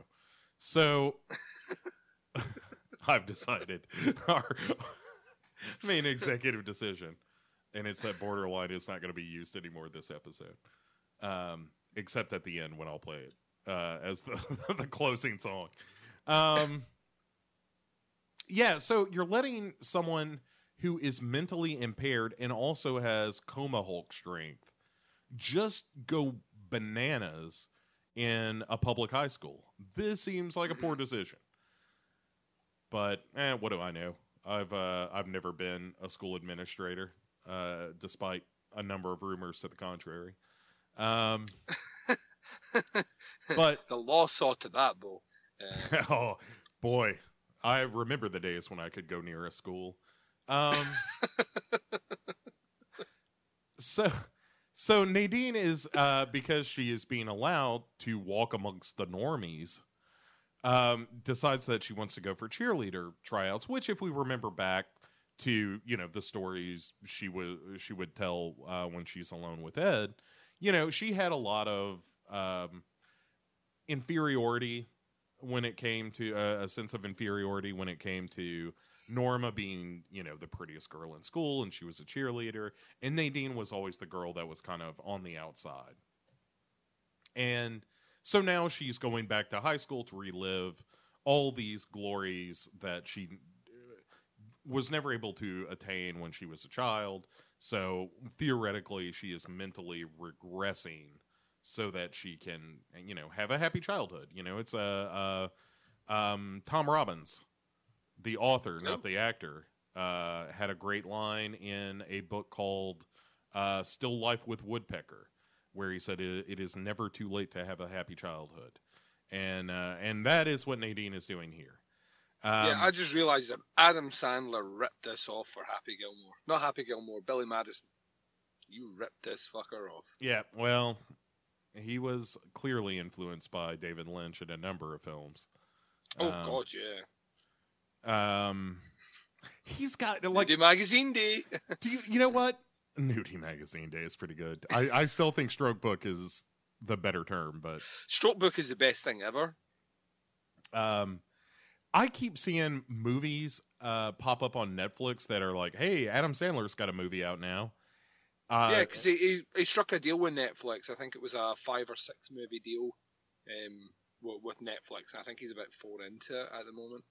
I mean, so keep appearing. I think they've done they did a thing on it to say that I think of all the Netflix content, I think Adam Sandler stuff has been watched more than anything else, which is a depressing statement on the culture, and it's why people like Donald Trump got elected and why my country voted for Brexit. when I say my country, not my country, but the collective countries. Yeah. The UK. Because people are watching as a whole. Adam Sandler movies and laughing at them when they're not fucking funny. You know, it's interesting that a line from Billy Madison has become true of Adam Sandler movies in general. Is it the one where may God have mercy on your soul? Yeah, it is. Yeah. Nowhere in that rambling, incoherent response did you even approach an answer. Everyone in this room is a little dumber for having heard it. I award you no points, and may God have mercy on your soul. That is the experience of watching any Adam Sandler movie after, say, 1998.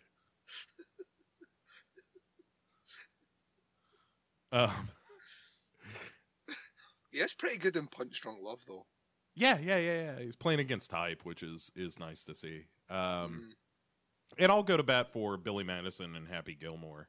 But, yeah, that's a different era. That's when that joke was funny. It's not funny now. Yeah, you know what I mean? It's too true. Funny then. Those characters, you can't make a whole career out of that. Right. Shabadoo.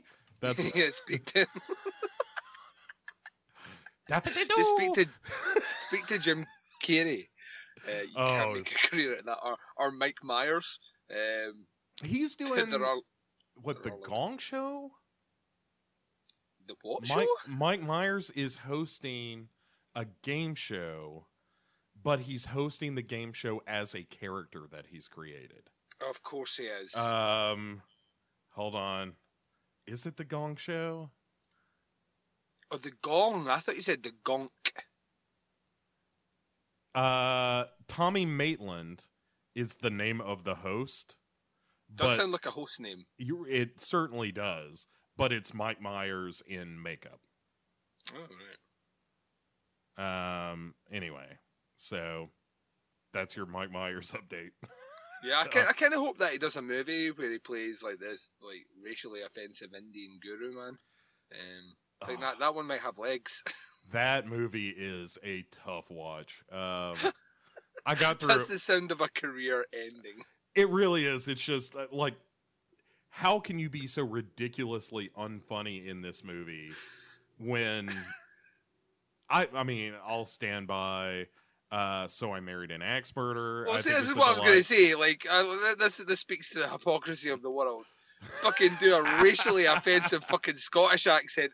Everyone's fucking fine with it. Do like Austin Powers movies where you have a character called Fat Bastard who walks around with a fucking terrible Scottish accent. Do a cartoon character where you walk around like an ogre who has a fucking terrible Scottish accent. Holy shit, Everyone's you sounded fine so with much like Shrek when you just said ogre. Do it again. I know, because I can do it. Ogres are like onions.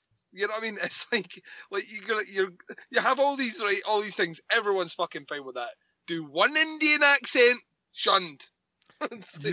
I swear to God, I just put it together, but you're like this show's tattooed Shrek.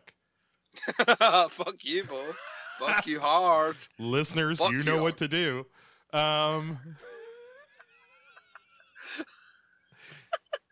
Yes, kill Bo. Oh. No. Did I not mention the fondue? The sea cheese or the night cheese? The sea cheese. I'm not saying that I wish bad things to happen to Bo. Hashtag night rape. Oh, sir. You'd love a bit of night rape. I mean, I prefer day rape, but beggars and choosers, Duncan. Beggars and choosers. I like to see what's going in me. Right, like I want a good look at it. I'm one of those people that, like, you know, takes their socks off and whatnot. Like I treat the occasion with the respect it deserves. It deserves, yeah. And then I'm like, somebody get the sex towel. Shit's about to get gross. Sex towels. Do you not keep a sex towel? No. All right, let me give you a little life hack here, Duncan. Life hack. When you're making the sex. When you're making sex on someone.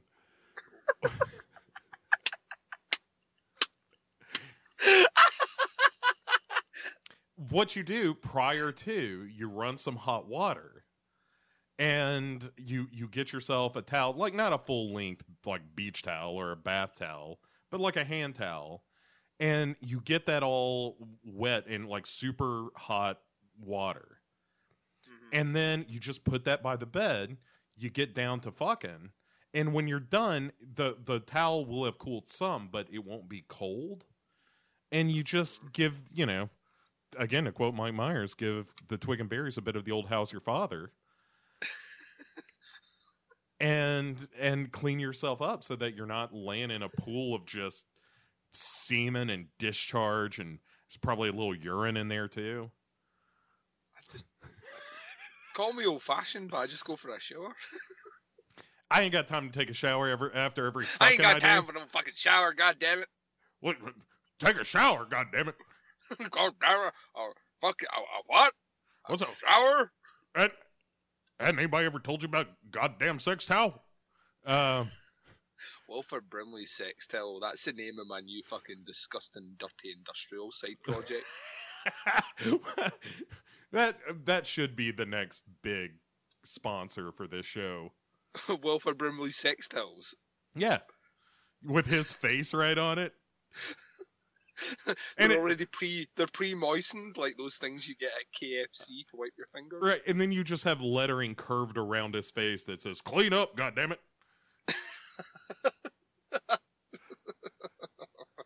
You've heard me talk before about diabetes.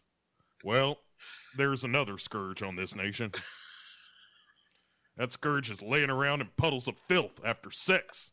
After you're having sweet sex. Listen here, goddammit. The last time I had sex was 1964, goddammit. 1964? What? I had sex 4 hours ago. Diabetes sex, the dirtiest sex there is.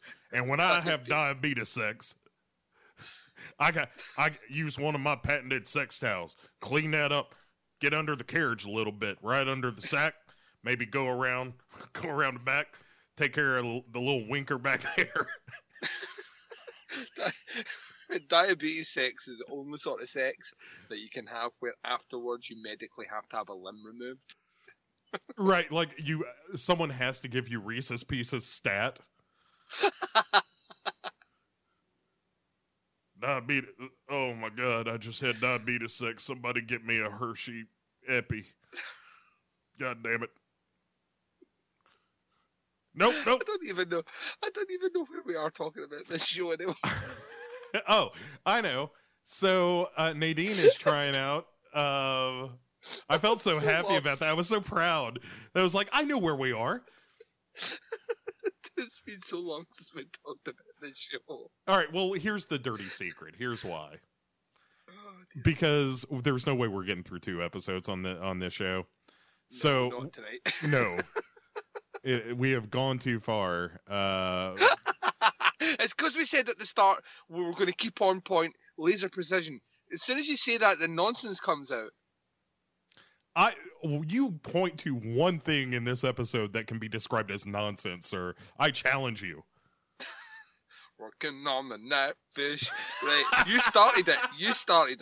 I started with Nightfish. You're saying that you brought the soulful, sweet, sexy singing voice of Bo Ransdell on this show, and then it descended into chaos. You know what? It is truly my fault. Sometimes you have an instrument and you're so excited to use it that you forget the impact it's going to have. You're like some sort of weird, sexy podcast siren. Look, your lips to God's ear. All right, it's been said before. Oh, right, Nadine, she's a cheerleader. Yeah. And she and during the tryouts, because everyone in this town is irresponsible, she immediately tosses a human being. Like actually, not just half. like a short distance. She launches him. Yeah. It's like if Nadine were a t-shirt cannon, and this young man were a carefully rolled swag t-shirt being launched into a crowd at an amphitheater. He goes flying, and nobody is like, "Holy shit, you almost killed him." Instead, they're like, "You're gonna be a hell of a cheerleader, Nadine." Yeah, she's like, "Yay me!" And I'm a cheerleader, and I should be locked up. But she's not. Instead, she is allowed to just wander free like a beast. She's celebrated. Yeah, like she is getting positive reinforcement for negative behaviors is what we call that in the APA, Duncan. As you'll remember from our discussions on previous shows, that is the American Psychiatric Institute of America. The psychiatrically, the psyops. The cinema psyops. Yeah. All right, so anyway, enough Nadine for right now. Yeah, heard your voicemail on their show, by the way. Disapproved and disagreed with everything that was in it. Look, I made some suggestions, that was all. And there appears to be a bit of a brouhaha between the Cinema Psyops and the Hail Ming Power Hour. Yeah. I'm not taking. Did not feel like you were stoking the fires here to boost ratings at all. No, I am not.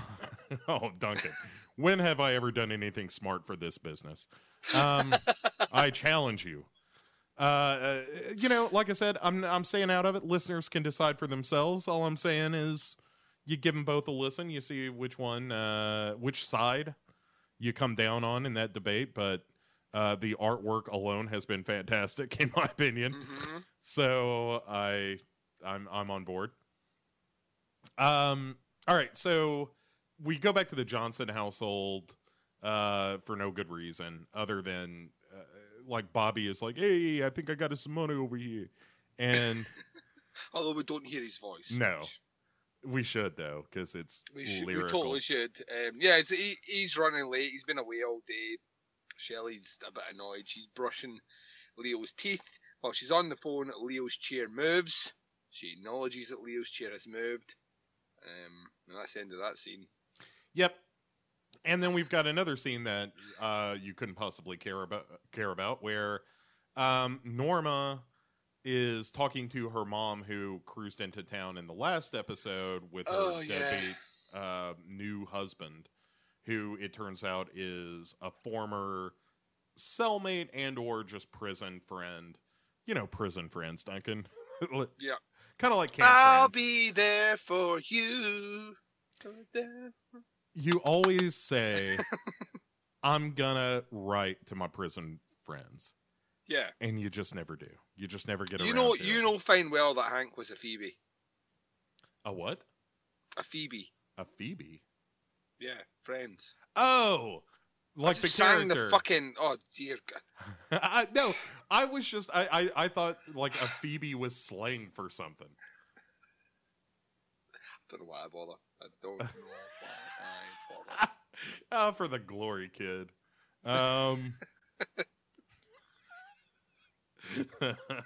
So, fortune and glory. So Norma's mom is like, hey, you seem kind of bummed. And Norma is like, yeah, that MT Schmertz or whatever, the stupid food reviewer. Yeah, from how many episodes ago? Like 7? Yeah, I mean, again, who cares? Yeah.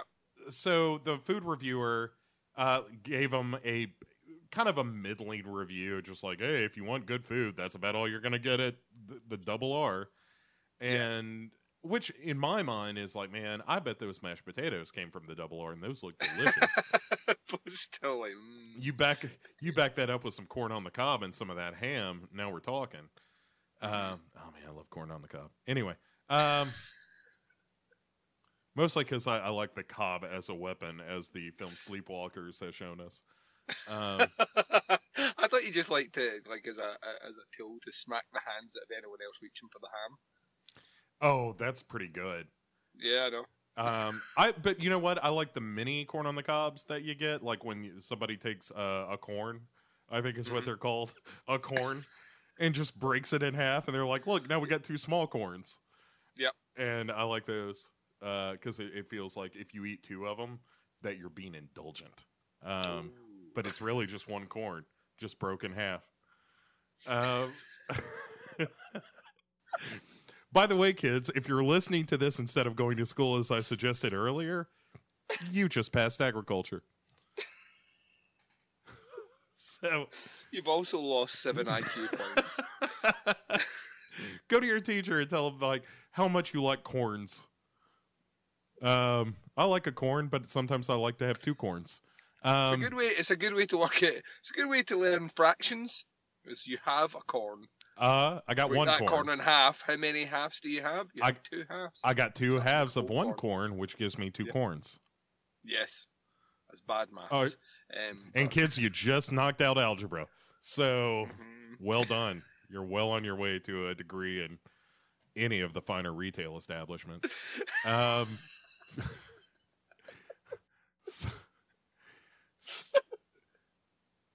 So the point is that Norma is bitching about this review she got, and she should be thanking her lucky stars that anybody is reviewing the Double R. I mean, it looks fine, and we know they've got a damn fine cup of coffee and they got great pie, and that's all you need for a diner.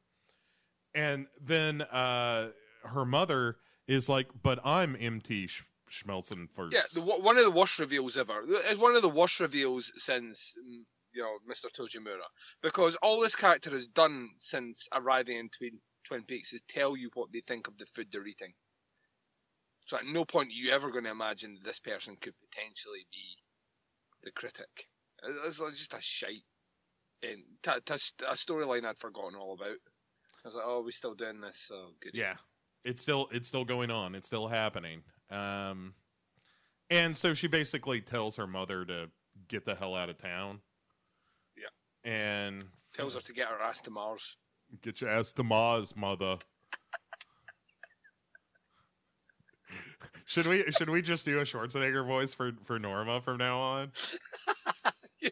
Clark O'Hagan. Yeah. Look, I'm the owner of this diner.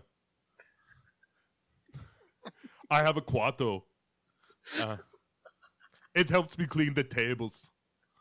Open your mind. Open your mind. Have some pie. Have some pie. Have some pie. It's the greatest thing we've ever done on this show. It's pretty I'm good. proud of myself right now. Again, this episode's a winner. We're only doing one episode, and it's already a winner. This is the best episode we've done, hands down.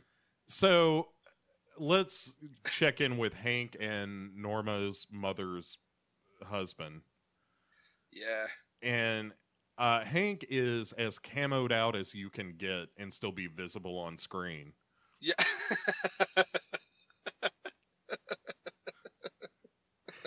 He looks like every kid in 1990. Yeah, it looks like he's been shopping at that army surplus shop from Falling Down. Right. Hey, can you give me something that makes me invisible if I were in the army? Given the floral background of this room, this is a poor choice. So yes, they've snuck out under the guise of a hunting trip to make their way up to One-Eyed Jack's to what it appears to be start a bit of a long con, Bo. Yeah, they're pretty smart individuals. And they're meeting there with Jean Reno, and Hank is kind of the end to Jean Reno. And he's introducing, is his name Eddie? I keep wanting to call him Eddie, even if his name isn't Eddie. We'll call him Eddie. All right, Eddie so Spaghetti. Eddie Spaghetti, who could, like, if they did a Broadway version of the Richard Kind story, Eddie Spaghetti could play Richard Kind.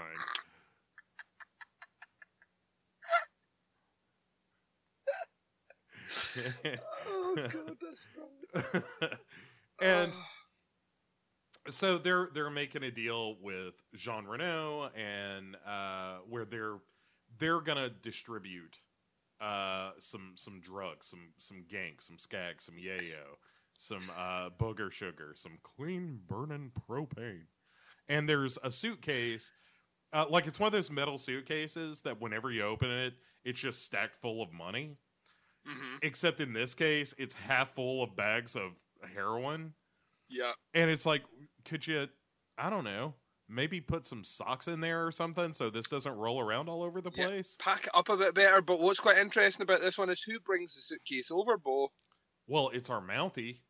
Yeah. So yeah, our Royal Canadian Mounted Police. Filthy Canuck bastard. I mean, all Canadians are suspect. This guy is just proving the stereotype that you don't want him to prove, you know? Although all credit to David Lynch. This guy says about, like I say about. Yeah, but still, it's a bunch of syrup monkeys trying to get Americans in trouble. And I won't stand for it, Duncan. But it's once again Jean Reno saying, "This Agent Cooper, I want him crushed under my heel, no?" And the Mountie is like, "Yeah, whatever. I don't really have any lines in this scene, so I'm just going to leave." And kind of looks up to say, "No one wrote lines." Yeah, for a second there, he just kind of looks around like, "So do I just go? Okay." He looks at Michael Parks and like thinks out loud through his stare. That's the accent they've given you in this scene. That's not a very good French accent. You are awful. And I'm Canadian. That's a mistake. Hey, so I was listening to how you were talking, and I don't think it's any good. Have you thought of maybe listening to some other Canadians? And he's like, "Fuck you. I'm Michael Parks. Hey, I'm Michael Parks over here. But I'm talking like Bobby Briggs because that's how good I am." Oh, this is so confusing. We're going to need timelines. I don't even. Yeah, well, there's so many characters and accents in there that I don't know what's going on. And well, here's old Jimmy Stewart. Anyway, sorry. It's my Sheriff Truman from now on. Well, Josie. Anyway, speaking of Josie Packard, she shows up at Sheriff Truman's door and is like all staggering around, like looks like she's been, beating the bushes trying to get away from someone or something. Is all kind of jacked up. And she knocks on the door, he answers it, and she just does the thing where she just falls into his arms like the last bit of strength I used to knock on your door, And he immediately just starts going after her too, which is my favorite part of that scene of just like, you look like shit. Meanwhile, you're still Joan Chin and I'm going to kiss all over you because I'm Hashtag night rape. Hashtag night rape. Night rape. I woke last night to the sound of Josie. Seriously, listeners, you try it. It's fun. Please don't say it out loud in company. You don't want to just... In your head. Do not be at work listening to this show and taking the bounty that we have given unto you, which is to insert night rape into the song Night Moves. Yeah.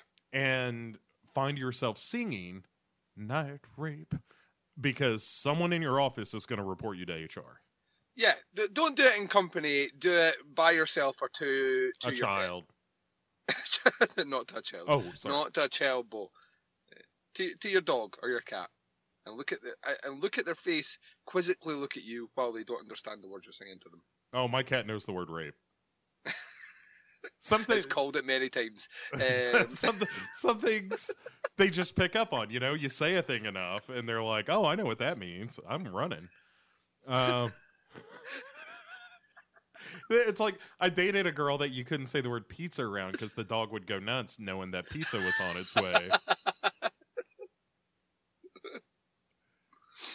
Same thing here. All right, let's get out to the woods where we can really get into some night rape. Because the most interesting thing of the whole episode, well, the most important thing of the whole episode happens here. I would say it's the most important and the most interesting because it is Agent Cooper and the Major just kind of kicking around the old peanut, talking about life and the universe and everything.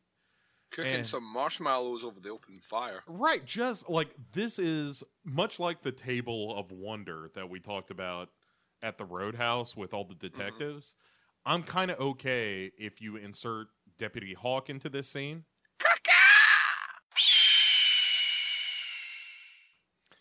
and have him, the Major, and Agent Cooper just talking about, the mystical shit of Twin Peaks would be pretty great. And so this is the first time we hear mention of the White Lodge, Bo. Yes, and I was just coming to that, Duncan. Thank you for trampling all over it, really. Yeah, I wanted to say White Lodge, Bo. White Lodge. White Lodge, Bo. White Lodge. When you say it, it makes you sound like you're poshly saying quite large. White Lodge. Most honorable White Lodge. He was a White Lodge fellow. He had crisps on him. I asked him, where did you get those crisps? And he said, I obtained them from the White Lodge. Nadia suit.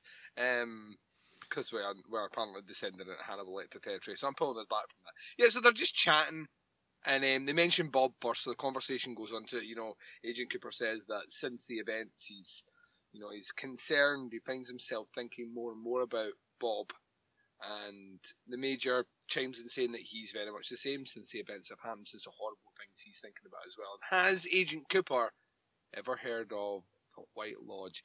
And in comical fashion within Twin Peaks, Agent Cooper's like, no, but the call of nature has sprung upon us, and I'm going to go away, and in classic horror sort of tropes here, I'm going to be right back, and when I come back, we'll chat about this, and everything's great. So he goes off for a pee, and there's an owl in the tree, and the owl watches him pee. So let's just start by saying pervert owl.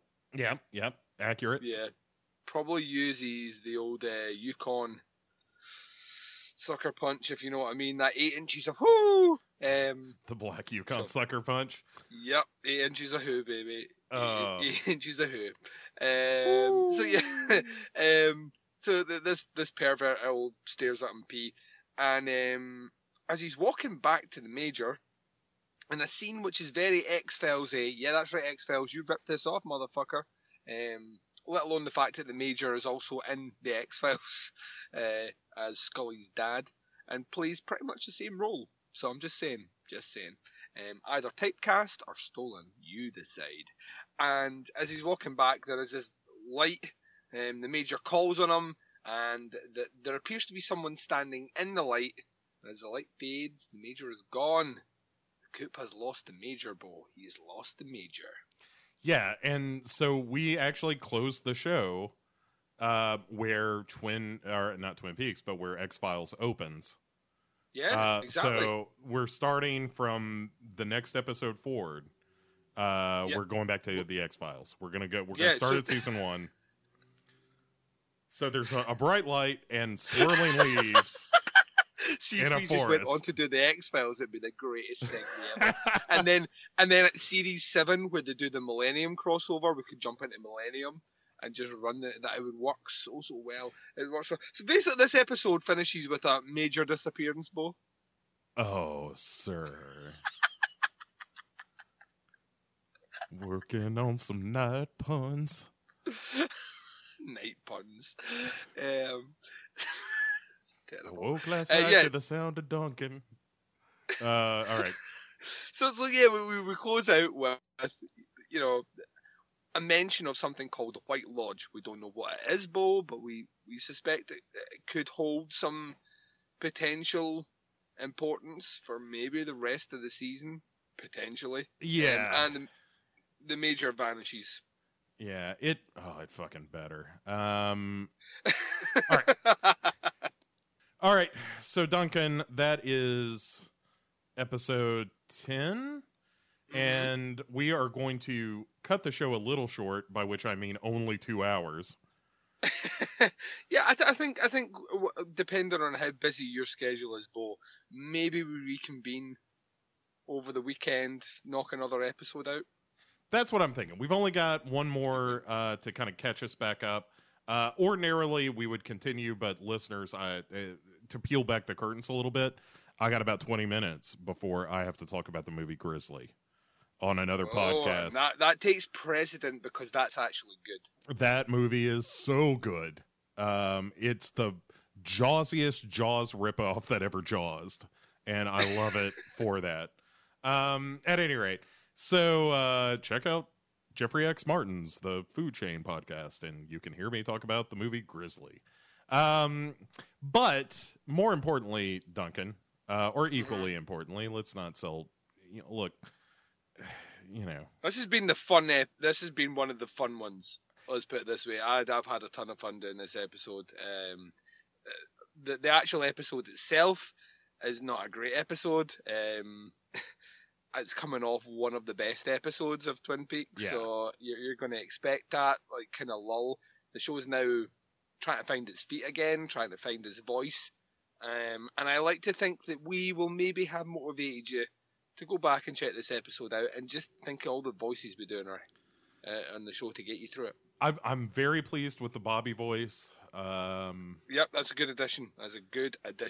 I think that feels good. I like the fact that we are an episode away from even more X-Files tie-ins. Oh, one of the greatest things ever. It's pretty damn good. Yeah, so, there's a lot of, as we have mentioned all throughout the episode, there's a lot of resetting the table in this episode now that the Laura Palmer situation is resolved. It's... it is definitely, I will say this about this episode, it is definitely indicative of the rest of the season. Yeah, I think so. There are flashes of the kind of darker origins of the show kind of spiced throughout, but for the most part, this is the tone that we're going with. What I would say, something I mentioned to Bo today, and I think it's kind of important that we kind of get this launched out quick and now. For those that are waiting off to watch a new season of Twin Peaks with us, or those that are racing ahead only to come jumping back to follow the works that we're doing just now, I've been advised by a very trustworthy source that to get the full benefit out of the new season, and also to an extent get a lot of the references that we will be making as we start trundling through that new season of Twin Peaks, that you really need to check out the book that came out last year by Mark Frost called The Secret World of Twin Peaks. Apparently, a lot of the things that I've already seen in the new series of the show, which were names that I didn't mean anything to me, are detailed out with a bit more of a backstory, etc. in that novel. So if you can get your hands on it, or get your hands on an audiobook version of it, do your homework. Chase yourself up, because I know I am, and I can pretty much guarantee Bo will be as well. So we're going to start throwing references out, which I imagine we will. Very much what we did with True Detective and stuff. We're going to get ball deep into the new season, because that's really what we're doing. All this is a precursor to the new season. So when we start delving into all that, it would be good if you guys were on the same page. So if you can get your hands on a copy, do that now. It gives you a bit of time to read through it. I don't think it's a particularly big book, but gives you an opportunity to catch up with that whilst we're running through the rest of these episodes over the next 6 weeks. Yeah, you'll know it by the blurb on the back from James Hurley, which just says, this book doesn't look like Laura. And we didn't have any James in this episode at all. We did have Donna complaining that James wasn't in the episode, and for the first time I hated Donna on the show. Yeah, where you're just like, Donna, shut up. He'll come back. He's like Candyman. You say his name 3 times. He tells you don't look like Laura in the mirror. Right. Leaps out of the mirror and sings a bad song. It's like some sort of weird version of Sleeping Beauty. Mirror, mirror on the wall, who's the fairest of them all? You don't look like Laura. Laura's the fairest, but you don't look like Laura, so it's not you. And then he just disappears. Alternative Disney. Yeah, like they're doing all that shit with Disney princesses and stuff now. Like we ought to get in on some of that action. Right. But well, that's not what I meant, but I'm for it nonetheless. That's why I'm not. That's why I can't go to the schools. This has been good. I've enjoyed this episode. People should listen to more of them. Yes. You should rate us and review us on iTunes. Yeah, all of those things that you said. I know. I don't know why I'm like dragging my feet. I'm the one who's got to go do something. You just got to go to stupid sleep like a human. Mr. Data behave. Oh, Mr. Data. Hello, Mr. Data.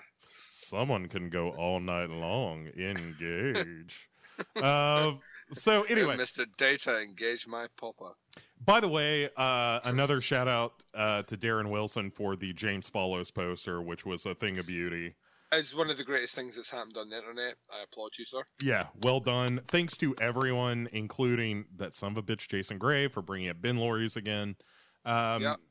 Basically, everyone who's listening to the show and has been, I like to think laughing with us, but let's be honest.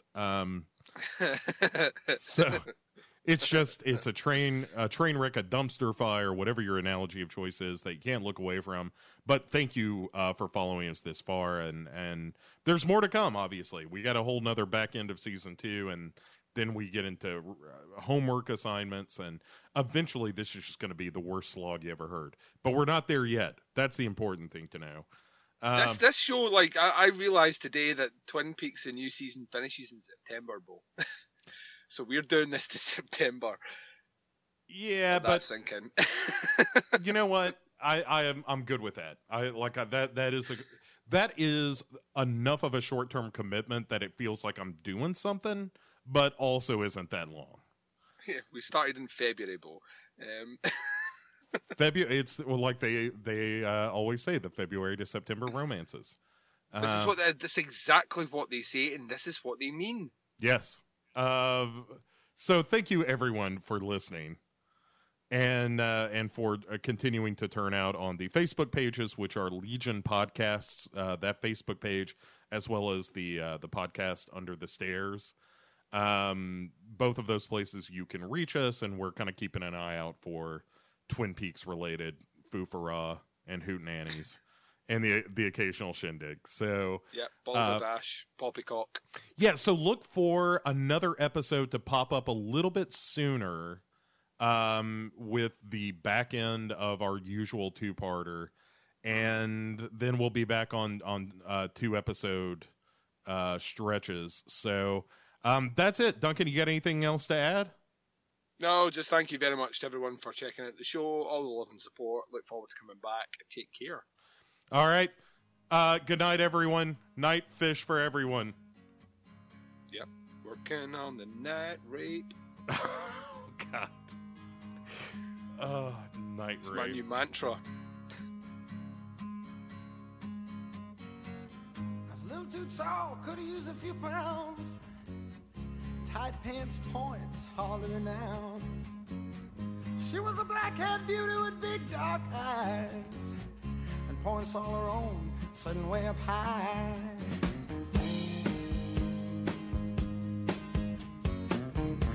Way up firm and high. Out past the cornfields where the woods got heavy. Out in the back seat of my 60 Chevy. Working on mysteries without any clues.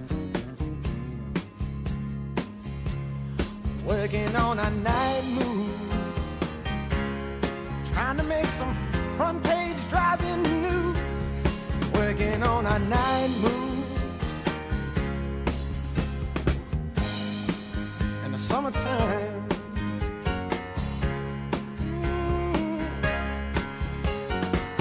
In the sweet summertime.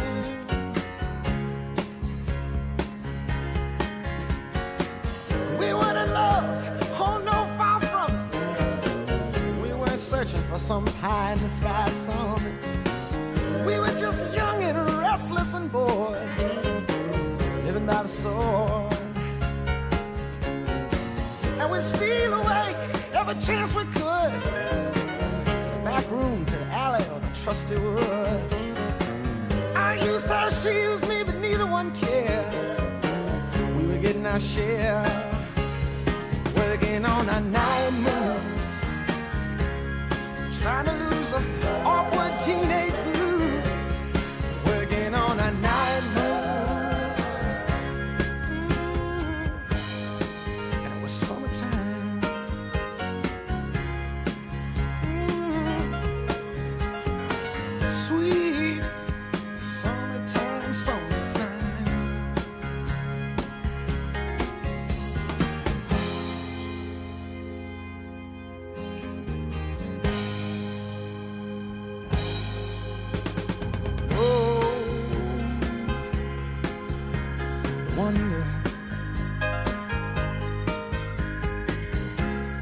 about the lightning.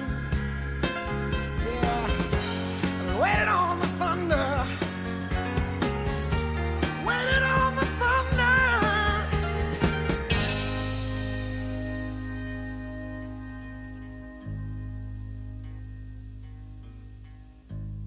I woke last night to the sound of thunder. How far off I sat and wondered. Started humming a song from 1962. Ain't it funny how the night moves when you just don't seem to have as much to lose. Strange how the night moves with autumn closing in.